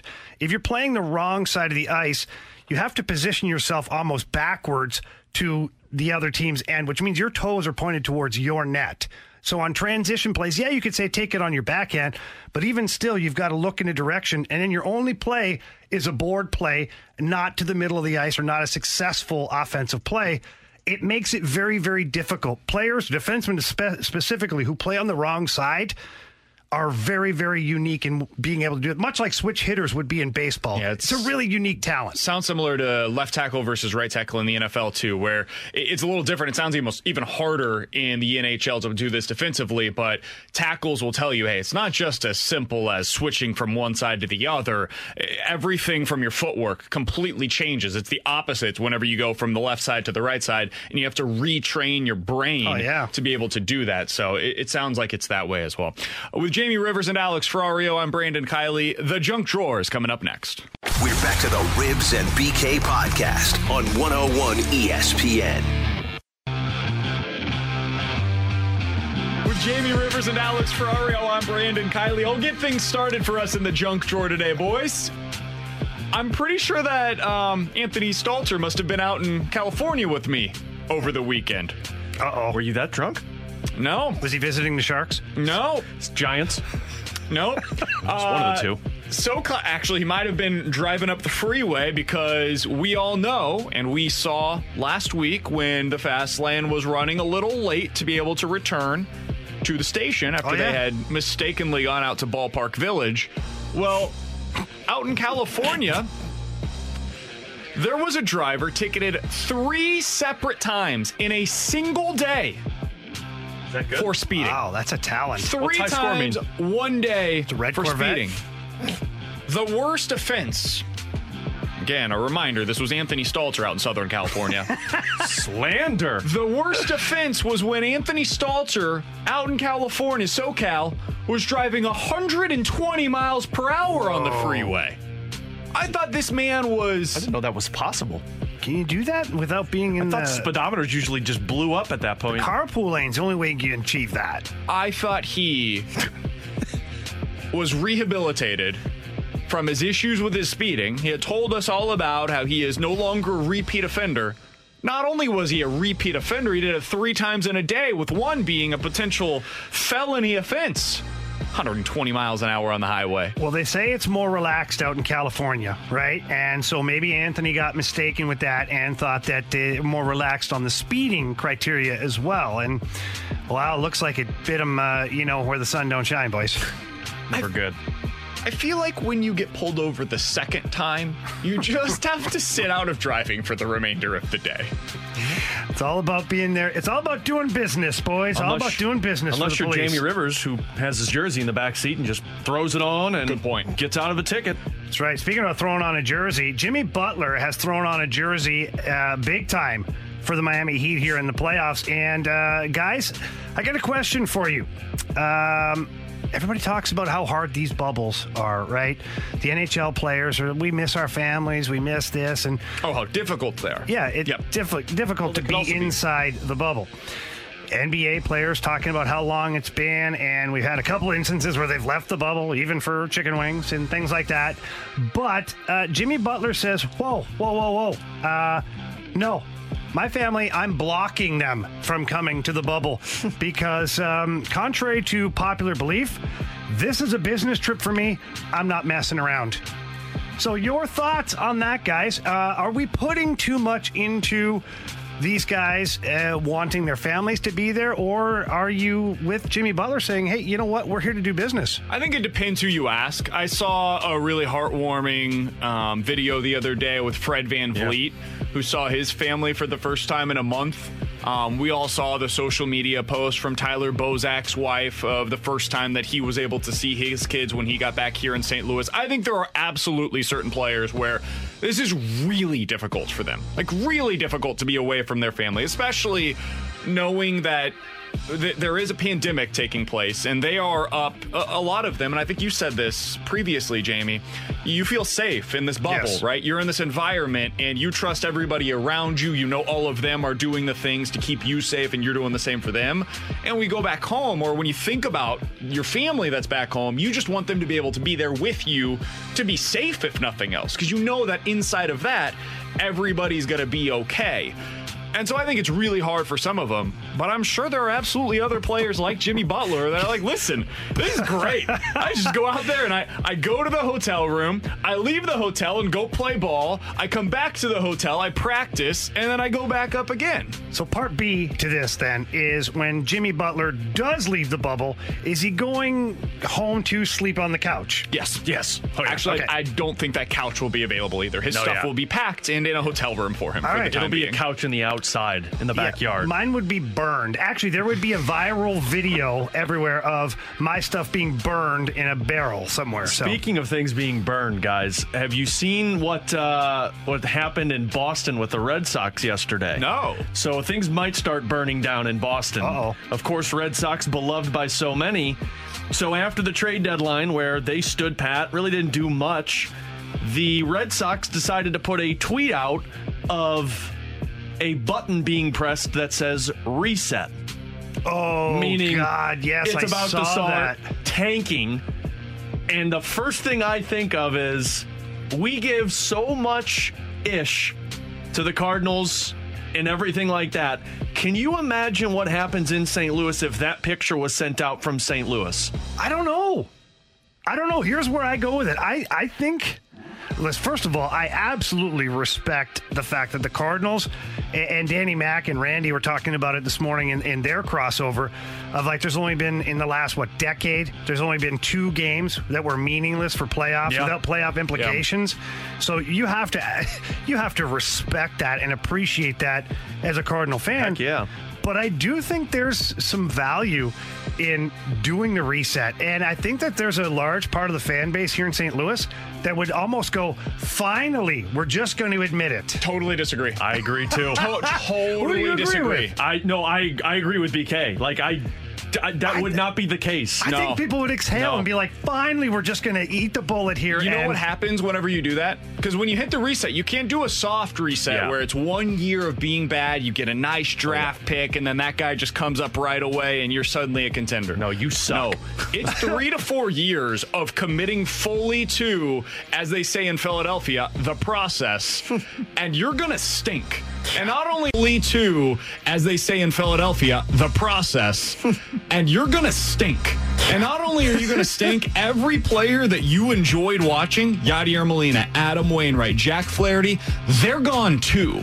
because they cost too much. They're going to be old by the time that you're going to contend again. So all those guys that you enjoy, that you have their jerseys. Names, eh? You're just burning me with the hot names. I'm already taking a beating. Come on, Jamie, no way. They played in the NLCS last year. Okay, first of all, that was overachieving big time. It set them up for almost failure this year by doing that. A reminder, this is Jamie Rivers talking all Jamie Rivers. It was. Let's be honest. I agree with that, though. Let's be honest. It set the expectations way too high this year for the team. If they miss that NLCS, you're seeing other things happen in the offseason. Other things happen, yeah. So, but I'm not saying that, we have to do it to be stupid about it, but there are a lot of people who text in on a regular basis, say, why don't we just give all the young guys a chance to play, get rid of some of the old money, and just kind of bite the bullet here?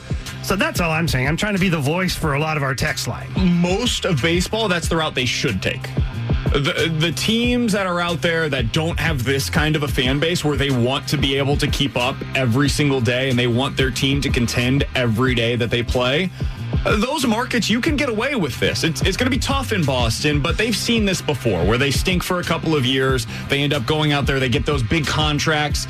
They really compete. They maybe win a World Series, and then they go back through that cycle again. And it's just a never-ending cycle up there. That's not how it works here. No. You've got to be contending at all times. And if you get too high up or too low down, that cycle starts, and now you're in trouble. So I absolutely do not think that this fan base has any appetite for that whatsoever. We're getting it's a 50-50 split right now on the text line, 65780 too. You can give us your opinion on if the Cardinals at some point should just reset it and start all over. I don't necessarily mean tank, but give all the young players a chance to develop and move on. I'm torn. Yeah. I love what Mo has done here. It's been an incredible ride for all of us. But also, on the other hand, I'm like, maybe the reset could speed up things in the future. I like it conceptually. I think it is the right way to go about doing it. I think it is, with what we've seen across baseball, like the Dodgers are a super team right now. That team is going to be difficult to beat in a typical postseason. This year, kind of excluded. I just don't think that this is the fan base that's going to be able to do that. 65780 is the Air Comfort Service text line, though. If you want to give Jamie a piece of your mind, feel free to do so. He is the one that said that the Cardinals should blow it up. Speaking of the Cardinals, I'm going to go ahead and continue to be Positive Pete today. The offense, not as bad as you think it is. I'll tell you why coming up. Right now, when you're looking at outfield production, it hasn't been what we had hoped for. I mean, you pull everybody out of that equation other than Dexter, and from an offensive standpoint, we're not where we need to be. And so I think what you're going to see is trying to find someone to get hot and to do that. But, from an evaluation standpoint, I think, we're in a unique situation. So, my hope is that guys are still going to get opportunities out there to see what we have. So then we can have a true strategy and one that we can then chase this offseason if we feel like we have to go external to answer what we need to look like. So we were going to talk about the offense and how it's better than you think. I was going to be Positive Pete over here, but Jamie struck a nerve. Struck a nerve. Never said that before. And we are going to stick with what he just said. Would you be in favor of the Cardinals hitting the full reset, deciding, you know what we are doing is not working? Yes, we went to the NLCS a year ago. We feel like we have had a consistent contender, but we have not been able to reach those early 2010s levels of peak performance. We have not been able to be a legitimate World Series contender over the last 5 to 7 years. So instead, we are going to hit the reset button. We believe that is the best way for us to not only build a contender, but to build a title contender. And I do think there's a differentiation between the two. That's what Jamie just said. Now, wait, let me put it in context here, okay? I threw it out there just like we're sitting at the end of the bar and probably about 6 or 7 deep, and all of a sudden I'm like, hey, you know what?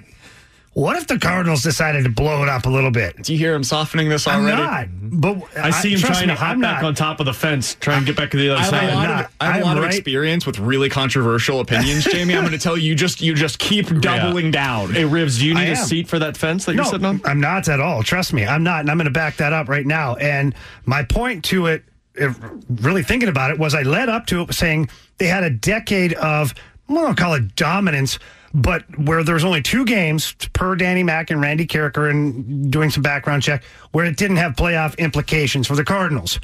If that's the case, then what about a rebuild to go into like a 2, 3, 4 years where, yeah, you're going to take your lumps. Yeah, but then you go into another decade of contending. Because there's a chance that it doesn't work. Look at Baltimore. There's a chance that this way doesn't work either. Yeah. Well, either way, you're doing it, but you got to hope that you can strike gold with a player if you're taking him first overall. I mean, sometimes teams take trash first overall and it doesn't work. So 65780 is the Air Comfort Service text line. The question at hand is, would you be in favor of the Cardinals going with a full reset and tanking for the next 2 to 3 seasons? I posted this up on my Twitter account at BK Sports Talk. You can find this at 101 ESPN as well. They have retweeted it. Would you be in favor of the Cardinals going with a full reset and tanking for the next 2 to 3 years? I'm sure you voted with your other 15 friends. We are around 100 votes right now, and 35% of them have said yes. So you are in the vast minority here thus far. I will say this. I think it can make some sense. I don't think it's an outlandish thing to say. I just think that there's a difference between, is that the best route to take to get the Cardinals back to being a legitimate World Series contender, and is that something that this particular fan base has an appetite for? Apparently not. Are they all calling you drunk, Shut Rivs? up, Rivs. They're all calling you drunk, Rivs. Oh, they are. They said, you've never sounded more Canadian, Jamie. Well, you're not wrong. This market is different, man. If you don't have baseball that matters here, the summer months get really lean because there's not a football team to start previewing, right? When I was in KC last year, we didn't talk about the Royals because they didn't matter. They were not relevant. But you had the Chiefs in town, so you just talk about the Chiefs. You just start previewing what the upcoming NFL season's going to be. And this market, it takes a while to get towards that hockey season. And eventually, you got to fill some time with the Cardinals. And the Cardinals here are always relevant. You could talk about the Cardinals here in December or January or July, and there are people that are ready to listen to that content because they are always relevant. They never go this route of tanking and becoming a bottom feeder. And that is with a purpose. There's a reason why they do that. Because I don't think with this fan base here in St. Louis, and this is credit to you as a fan, this is the most energized and engaged fan base, I think, in all of baseball. I do not believe that there is appetite for the tanking here in St. Louis. Apparently not. 314. Can we get someone on this damn show that understands anything about baseball? I agree 100%. Right. And you know what? Per Ferrario's opinion during the break, that if we traded Jack Flaherty, we could probably get a massive haul back. You do not put that trash on me, Jamie Rivers. I think it's a great point, Alex. You do not put that trash on me. Loser. What the hell? Part of the advantage, by the way, I do think this is an important part of the conversation. Part of the advantage of not going this route is that this fan base has an emotional connection with guys like Yadier Molina and Adam Wainwright. It's an emotional connection that is deeper than just something that you would have if you saw the first 5 years of their career and then they moved on elsewhere and then maybe came back later on. But what we saw on Sunday here with Waino's complete game and the hug that those two had afterwards, that's emotional because we remember what that looked like in 2006. We remember from where they were then and the journey they've been on to get to where they are today in 2020.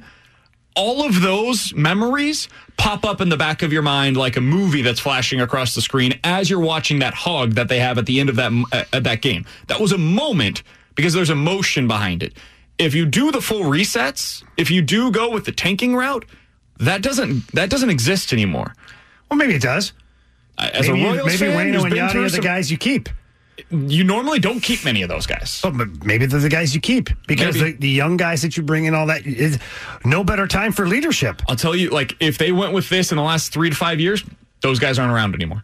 They're not, because you could get a return for an Adam Wainwright 3 or 4 years ago. Be too inclined to want to stick around either. Yeah, there'd be no reason for them to be here. You typically keep one guy around for the long haul. You're building around that guy. And my guess would be Jack Flaherty would be that guy this time around. Not according to what Riv said that I said. Why are you the way that you are? I hate so much about the things that you choose to be. But it was a good point by Ferrario that he could bring back a massive haul. So we have a quick update on the results of the poll again at BK Sports Talk on Twitter. Would you be in favor of the Cardinals going with a full reset and tanking for the next 2 to 3 years. Jamie Rivers is in favor of this. He says that the Cardinals are terrible and they have no chance of winning. Not and true. therefore, you might as well go full tank instead of just the half tank that they're doing right now. I think I heard Riv said he was going to become a Royals fan now. No, that won't happen. That wouldn't work out well. Nope. And so far, 31% of the audience is behind him. We are 250 votes in. 31% say go with the full tank. So you're saying there's a chance? The best is yet to come. We had a teammate earlier today that I could relate with unlike anybody else here at the station. I'll tell you about it coming up on 101 ESPN. We're back to the Ribs and BK podcast on 101 ESPN. I was listening to Randy and Michelle earlier today. I have never felt more of a kinship with Michelle Smallman than I did earlier today. I understood what she was going through in a way that I don't think anybody else at this station quite did. Not yet. So here's what it sounded like earlier today as I turned on the app, the 101 ESPN app on my phone. It is free. You should download it, along with the FanDuel Sportsbook. Promo code Brandon, BRANDON. You should download both of them. Both are free. So I was listening at 7 o'clock right as they came on, and here is what the conversation sounded like, which I was certainly not prepared to hear. Almost slept in today. A little frazzled. Went to bed last night. Cardinals win. I wake up this morning. I grab my phone. It's dead. I'm like, I'm tapping the screen. I'm going, what? Is it busted? What's the deal? Normally, my body clock wakes me up at the latest at 5:15 in the morning. I saunter into the living room, look at the clock on my DVR. It's 6:30 in the morning. So we hustled here today. But we made it. It's kind of amazing that we've done this show for, 4 months? Yeah, it'll be 4 months on Friday, I think. And that you, Scott, or I, not one of the three of us has overslept or been late. So, talk about a jinx. I can relate up to the very end there. She hasn't officially been late. No, she arrived apparently this morning, like right before the show started. So she was there as the show opened up. So you really don't have anything in common. Yeah, you guys have nothing in common. She didn't miss an hour and a half of the show. I didn't miss an hour and a half. I missed 30 minutes. So don't misremember things. So, these jerks went back through our podcast page earlier today. And from the days of Stalter and Rivers, I have not heard this. I don't want to hear this. I'm cringing just thinking about it. They pulled the moment when I walked back through the door as I was maybe 30 minutes late arriving to a radio show that started at 10 o'clock. Nobody knows where Kylie is. HR decides we can't give you an address here. Maybe we do a little wellness check. Maybe get the police involved. A little wellness check. Geez. We're minutes away from the police arriving at BK's door. Do you know how embarrassing that would have been? As HR's picking up the phone to dial law enforcement, maybe do a wellness check, BK calls Mike Ryder back. Now, I was just sleeping like a baby. I mean, naturally, that's what people do until 10 o'clock in the morning on a random Wednesday in the middle of the week when they have their dream job. It's what you do. Yeah, I just happened to sleep in past 10 a.m. The best part about that. I get a reminder. I feel so. I totally understand what Michelle was feeling this morning as she woke up at 6:30, just because I previously woke up at 10. So, I've been there. A backstory to this, okay, is we had David Payne here before, was working the board. And before you got here, because we know how dedicated you are and how much that would rattle you to have slept in for almost the whole show. But anyways, it's 30 minutes. It was the whole show. We had an over-under on how many times you would say you're sorry. And it didn't even have to be on air. It could have been off air, anything. We set it at like 8.5. He probably had to say it like 15, 16 times. He said it twice. Really? He said sorry twice. Mike Ryder was actually, because he came in, they used to split. David Payne and Mike Ryder would come in. Yeah. We were in shock.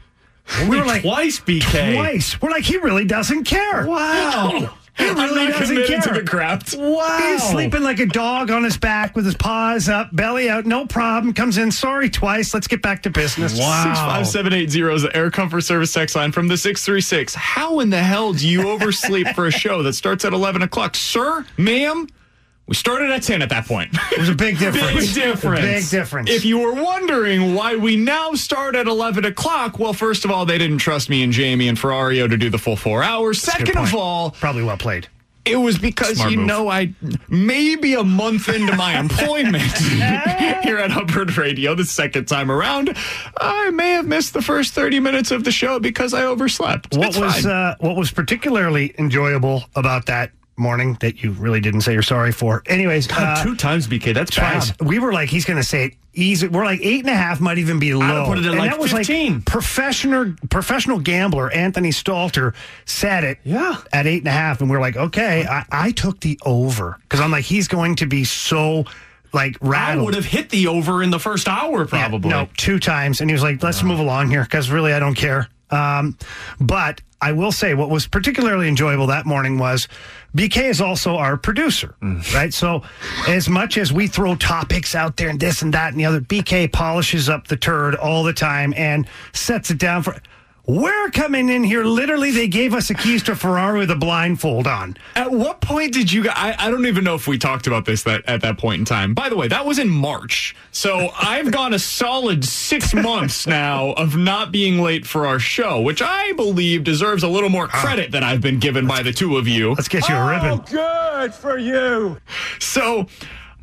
at what point did you realize, BK might not be coming? BK might be dead. The first thing, listen, you're always in here before us. Yeah. And Stoltz and I would arrive 30 to 40 minutes ahead of the show, and no BK. Like it's black in the office. And we're like, okay, that's a little abnormal. Maybe he's running late, this, that, the other. We start checking the email for the rundown.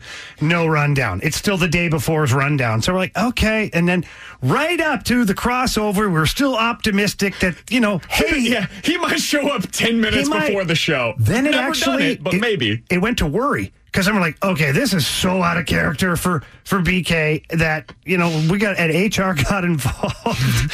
And it was actually, and then so Stalter and I'm like, okay, well, here we go. And we had some rough ideas. And obviously, Anthony Stalter is a pro. I'm not, but Anthony Stalter is a pro. And we handled it and we got through, we battled through.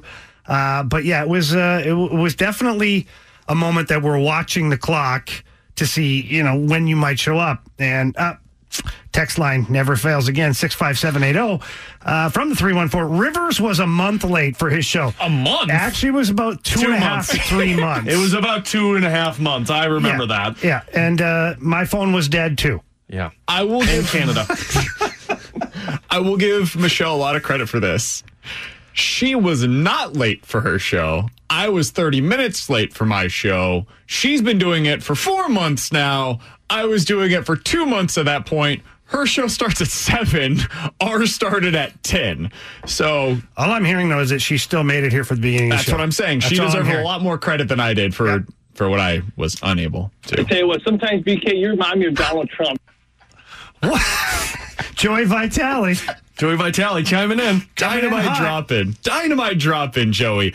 That's Jamie. He's Alex. I'm BK. There's a lot still up in the air for the 2021 NHL season. And there was a really good report on this earlier today. So going to start in December. We'll talk about it coming up on 101 ESPN. We're back to the Ribs and BK podcast on 101 ESPN.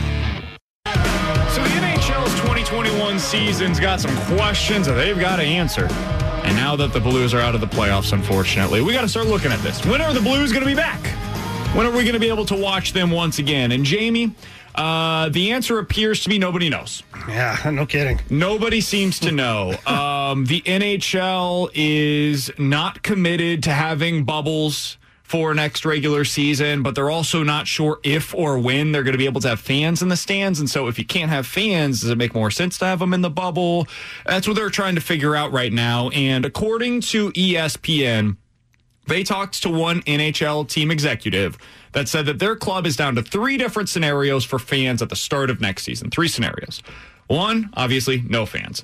Another one would be a progressive projection, which starts with no fans, then eventually increases to 50%, and then by the end of the season up to 90%. Oof. And the final option, the third scenario that they're looking at, is the optimistic case, in which arenas open with some fans and the progression goes from 50% capacity to 75%, and then by the end of the season up to 90%.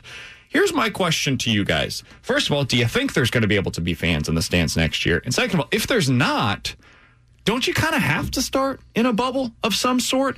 Otherwise, what's the reason that you would have these teams in their home markets to start the season? Okay, so here's what I know so far. And what I know so far is the NHL is really, really, really examining two things. Major League Baseball and then the upcoming NFL season. Because Major League Baseball is a league that has gone to playing in their own buildings and not having a bubble and traveling around.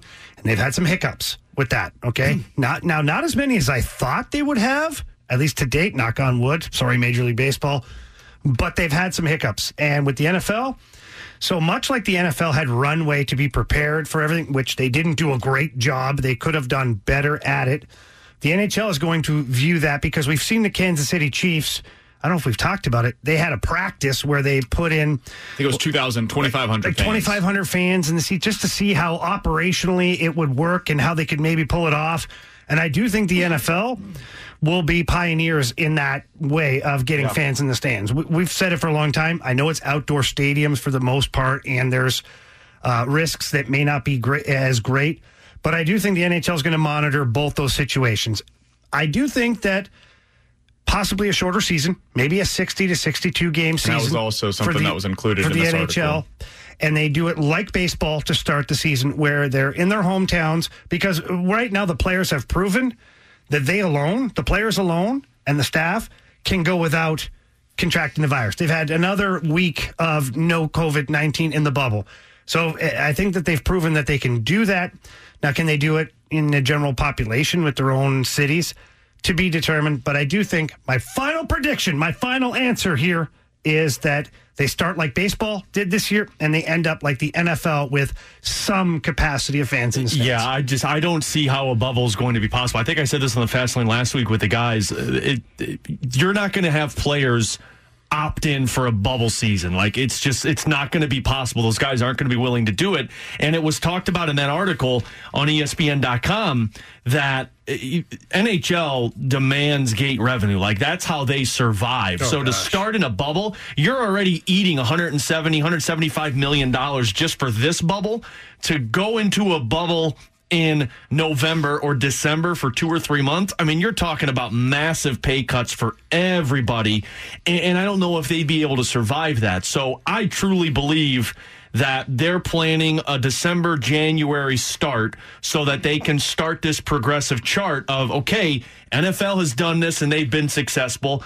Baseball has done this and they've been successful. Let's start with this progressive. And maybe it's 10% and we work our way to 25%, but they got to get butts in the seats because they cannot survive without it. So another NHL team executive in this story from ESPN.com explained that he thinks that you're going to have to rotate some of the season ticket holders. He said if the season capacity is 25%, if that's where they start at, the season ticket holders would attend 1 out of every 4 games. So they would basically rotate it to where if you're a season ticket holder, you get to go to game number 1 and then you're back on game number 5. So it's basically a starting rotation schedule, but you're doing so for games. So that could be difficult. We also had a text from the 314. How much would tickets cost if you end up at a lower capacity? Yeah, I don't know if they can really fluctuate that much.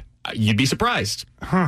Look at the NFL tickets. Let's use this as kind of an indicator, right, of what we could potentially see in the NHL. The Texans, the Patriots, and Raiders. I've got some numbers on what they're charging for tickets for individual games right now at the lower capacity. The Texans are charging $400 to $700 for an individual ticket on the lower level. Ooh, that is not free. The secondary market. Jesus, that's nothing that for is me. To be able to go to the game. Like for the you get to play? You should be able to. You're the backup quarterback. You're the running back like Ferrari. O'Brien might sign you. He could. The club level seats for the Texans in Houston, $600 to $800 per ticket. Upper level, so you're up in the nosebleeds now, $200 to $400 per ticket. The Raiders out in Las Vegas, $300 to $500 for lowers, $500 to $600 for the club, and $150 to $300 for the upper level. Out in New England, your neck of the woods, Jamie, $400 to $600 for the lower level, $600 to $700 for the club, and $200 to $300 for the upper. Basically, you are paying an arm and a leg no matter where you want to sit to be able to go to these games in the NFL. Question right now about those prices. Are those active sales right now, or that's projected? No, that's what they were selling for. That's what the expected prices were for these tickets. Okay, so they haven't sold any of these yet, though, right? I think a lot of these have already been sold. So has the if I'm not NFL mistaken. already, and I maybe have been buried in the back of a closet somewhere here, but has the NFL already come out and said, yeah, absolutely 100% we're going to have fans in the stands? I think there's 10 teams that are moving forward with Okay. it. I know that the Chiefs are at 20% right now. We got somebody from the 636. I have season tickets to the Chiefs. I got my ticket in the upper deck, upper level, $200 for the season opener. Upper level. As somebody that has Sounds gone, like you got a deal compared to some of the other places. as somebody that's gone to plenty of Chiefs games for upper level seats, if I don't know where these particular tickets are, you're typically looking at $110, so that's about double the price. I will say, though, the NFL is much different in terms of price range with hockey. I mean, the most for hockey that you're paying, if in terms of seats in the stadium, is lower 100 level to be like towards the, right? Like about 150, somewhere around there to sit on the glass. Well, in Toronto, you're looking at 400. But I'm going That's in off of Toronto. Yeah, Toronto, like those big markets. Yeah, St. Louis. I mean, you're talking. You could get to a game for $65 in St. Louis. I bet you're at least doubling that. I just this don't year know if it's going to be lower capacity. So I don't know if the supply and demand for your average hockey fan, or even like a lot of the ticket sales are corporate, right? And so they use those in different ways. And I understand they get a bulk amount of money for these bulk tickets, and they're more flexible with their prices that way. But for, you and me and Ferrario to go and grab a game, I just don't know if people will pay those premiums. Yeah, that's the part the I'm on. NHL doesn't draw those premiums on a normal basis. Now, can they get there at some point? They're trending in that direction, or they were at least trending in a direction to where they could command higher prices. I just don't know if they'll be able to do that. I think that they'll have to start out maybe a little more fan-friendly on some of those prices. Yeah, I mean, if you spike those prices and try and double or triple it to get more money back because you're only putting 25%, you're not going to get anybody coming because people would rather just stay home and watch it for free. And hockey fans see through that, and they'll be pissed. Yeah. They'll be like, don't you try to pull extra. Yeah. First of all, where are some of these people going to get the money? There's a lot of people who have been affected by all this. It's 4,500 people, though. If they go to 25% capacity, I guarantee you the Blues could find 4,500 people to pay double ticket prices for the first 20 games of the season. And I don't know if you could tell season ticket holders that you got to pay more money. They pay double. You don't have to. You can opt out. Yeah, that's what they're doing in Kansas City. That's what they're doing across the league. You still have those tickets for the future. You're not opting out of your seats. But for this season, because it is such a crazy world right now, hey, everybody's trying to make an extra buck. The Blues are no exception. They are a business. And if they can have 25% capacity and they can charge as if they have 50 because they're doubling the prices, don't be surprised if that's something that happens. We're seeing this all over the place, especially in the sports world where we're finally seeing the capacity reduce. I think it's going to be a tough sell here in St. Louis. I think that the Blues ownership and all of their front office have done an incredible job of building trust with the fan base here. And Tom Stillman has done a great job of spending to the cap and making sacrifices and helping the fans and being fan friendly. I just don't know if the Blues can do that to themselves, is to throw it out there at a high risk of losing people that are coming to your games now or that are Blues fans from the big Stanley Cup run. Do you come and now hammer them over the back of the head with double ticket prices? I think to your point, you could get your 4,500, but do you lose a percentage of your fan base because they're like, it's just out of my league? I don't think so. I think maybe they say, hey, I can't go this season. And maybe some of them are upset. Like my dad's a Chiefs season ticket holder. He's not thrilled about the fact that they were going to charge him, I think it was like 3 times their typical prices for his seats. And so he said, I'm not going to games this year. Like if that's what you're charging for those seats, I can't do it for this fall. And he's not happy about it. He's like, I want to go out and tailgate for all of these games. I would love to have my seats. He's upset. He'll be back next year. Guaranteed. 100%. No chance. No questions asked. He will be back next season if it's back to the regular situation. And I could be wrong here. Maybe I am. But I think you're going to have a lot of people that are like that here in St. Louis. If they end up at 25% capacity, you will have some people, maybe a majority of people, that say, I can't do that. I'm not willing to pay those prices for those seats, but I'll be back next year. What I'm interested to see is the luxury suites, because those predominantly are corporate based.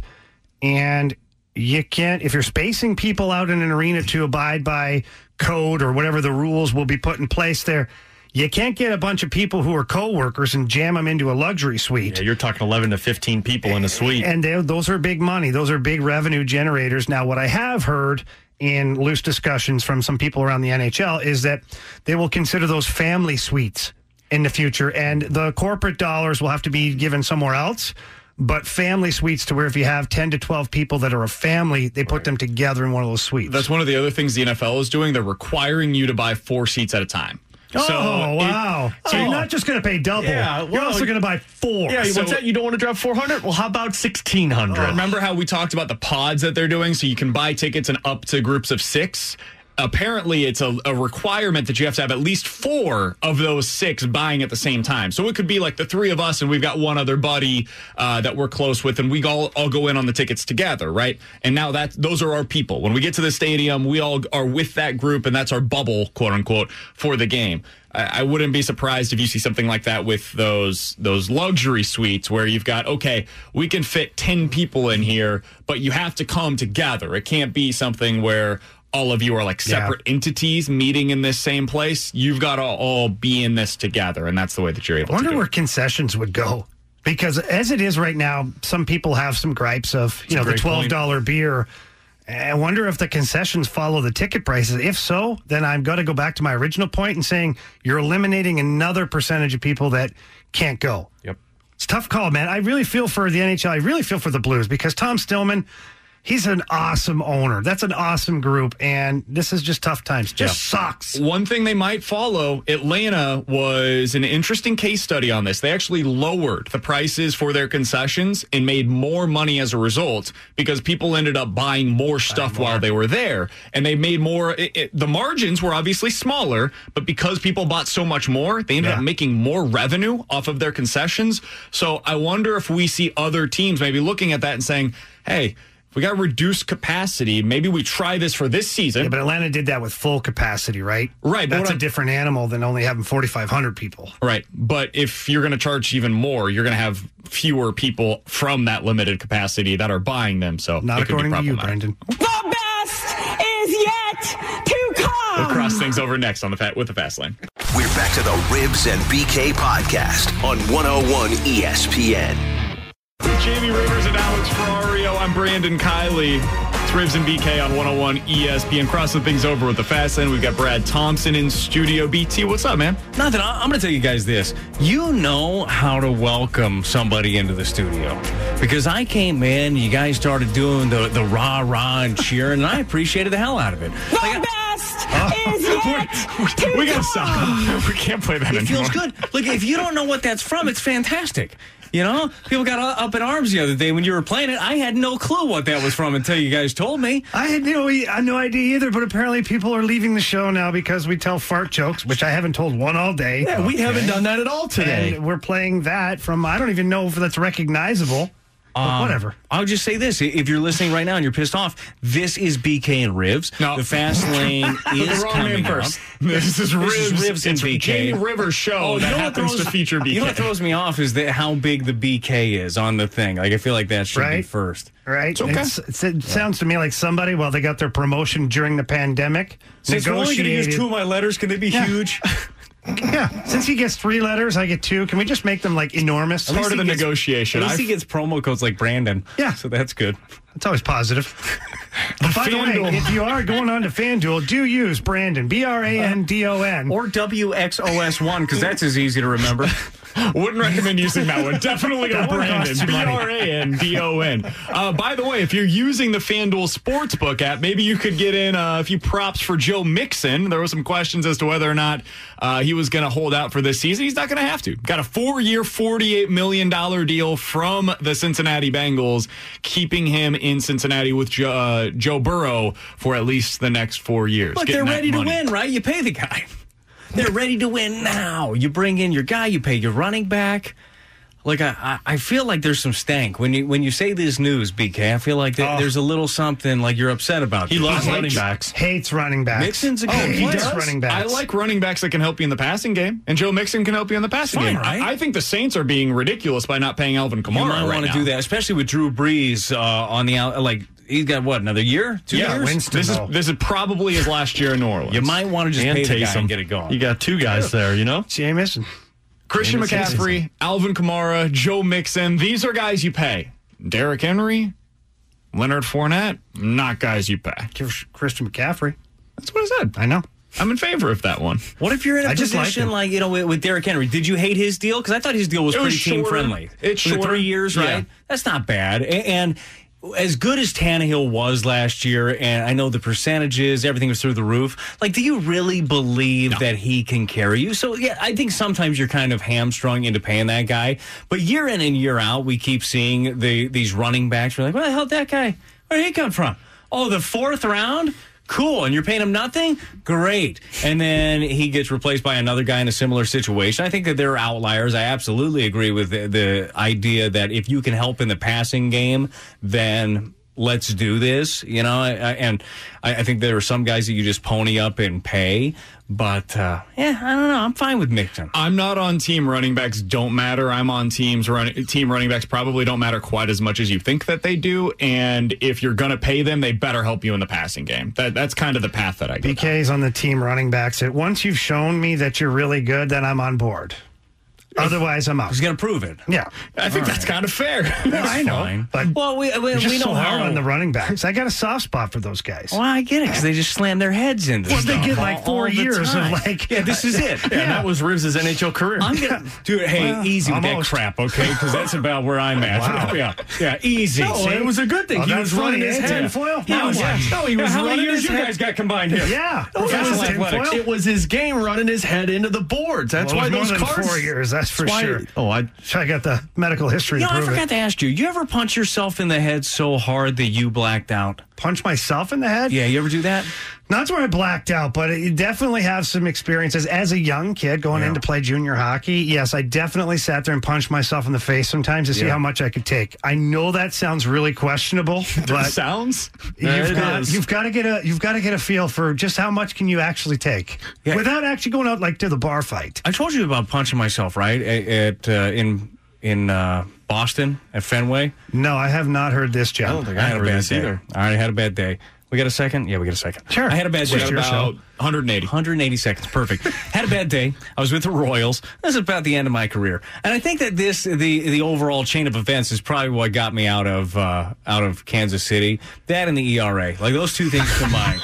But like I come into the game. I ended up giving up like 6 runs. It was bad. I mean, there's hammering stuff off the monster. Big Poppy hit a 3-run homer to center. Like it wasn't going good. Oh, was it all that different than the rest of the Royals pitching at that point? It for what wasn't it's worth. going good. Yeah, I know. I was there because I know. That's another shot. Things weren't good. Mine wasn't a okay? shot. I realized that. They changed the culture. I was gone. I understand. All these things happen. But so I'm fired up. I get pulled out of the game, rightfully so. And I'm steaming on the bench, right? But I'm not like causing a scene or anything because, I don't want to do that there. But then the third out hits. I give daps to whoever the pitcher was that got out of it. And it's warpath time, right? So I punched something, and then Kevin Seitzer was our hitting coach. He's coming up to things like, you need to calm down. I go, Kevin, not right now. Not right now. I don't need it. And he ain't like that. And anyways, I punch everything I can all the way up to the clubhouse, long walk. And then I finally get my locker. I'm punching stuff. I'm throwing stuff. And I run out of stuff to punch and throw. And I sit there in my locker and I clench my fist and I punch myself in the head as hard as I could and went black for a second and then came back. Well, at least you finally punched the right person. I know. I know. What things did you break on the way to the There clubhouse? were I didn't break stuff, but there's doors and lights and Trash cans? Trash cans. Interesting. Play for the Astros. I actually broke a toe one year kicking something in Arizona. So I Did you had report anger that one to the issues. team? No, I just stuck my foot inside my locker with ice on it behind all the clothes. Those are the ones when we used to do that. You'd have a unidentified drinking injury from the night before, and you get to the rink early, and you get out on the ice, and all of a sudden, mysteriously, you take a puck off the inside of the knee, right? Oh my God, my knee! Ah! There was a certain. I sound like Happy Gilmore. Happy, look out! There was a certain player in Kansas City, I'll say it that way. Okay. That went on the injured list a few years ago for a stupid accident that took place around spring training.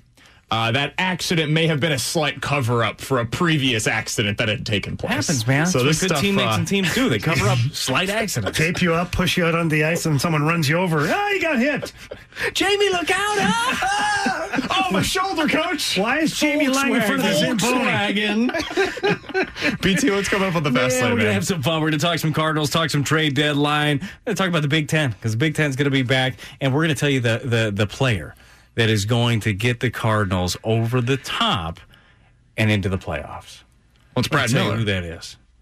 I think the glass slipper might have fallen off Brad Miller. Oh. Cinderella, I don't know. Don't take a shot at Millsy. That's our guy. You can't do this. Was he on the show with you guys? No.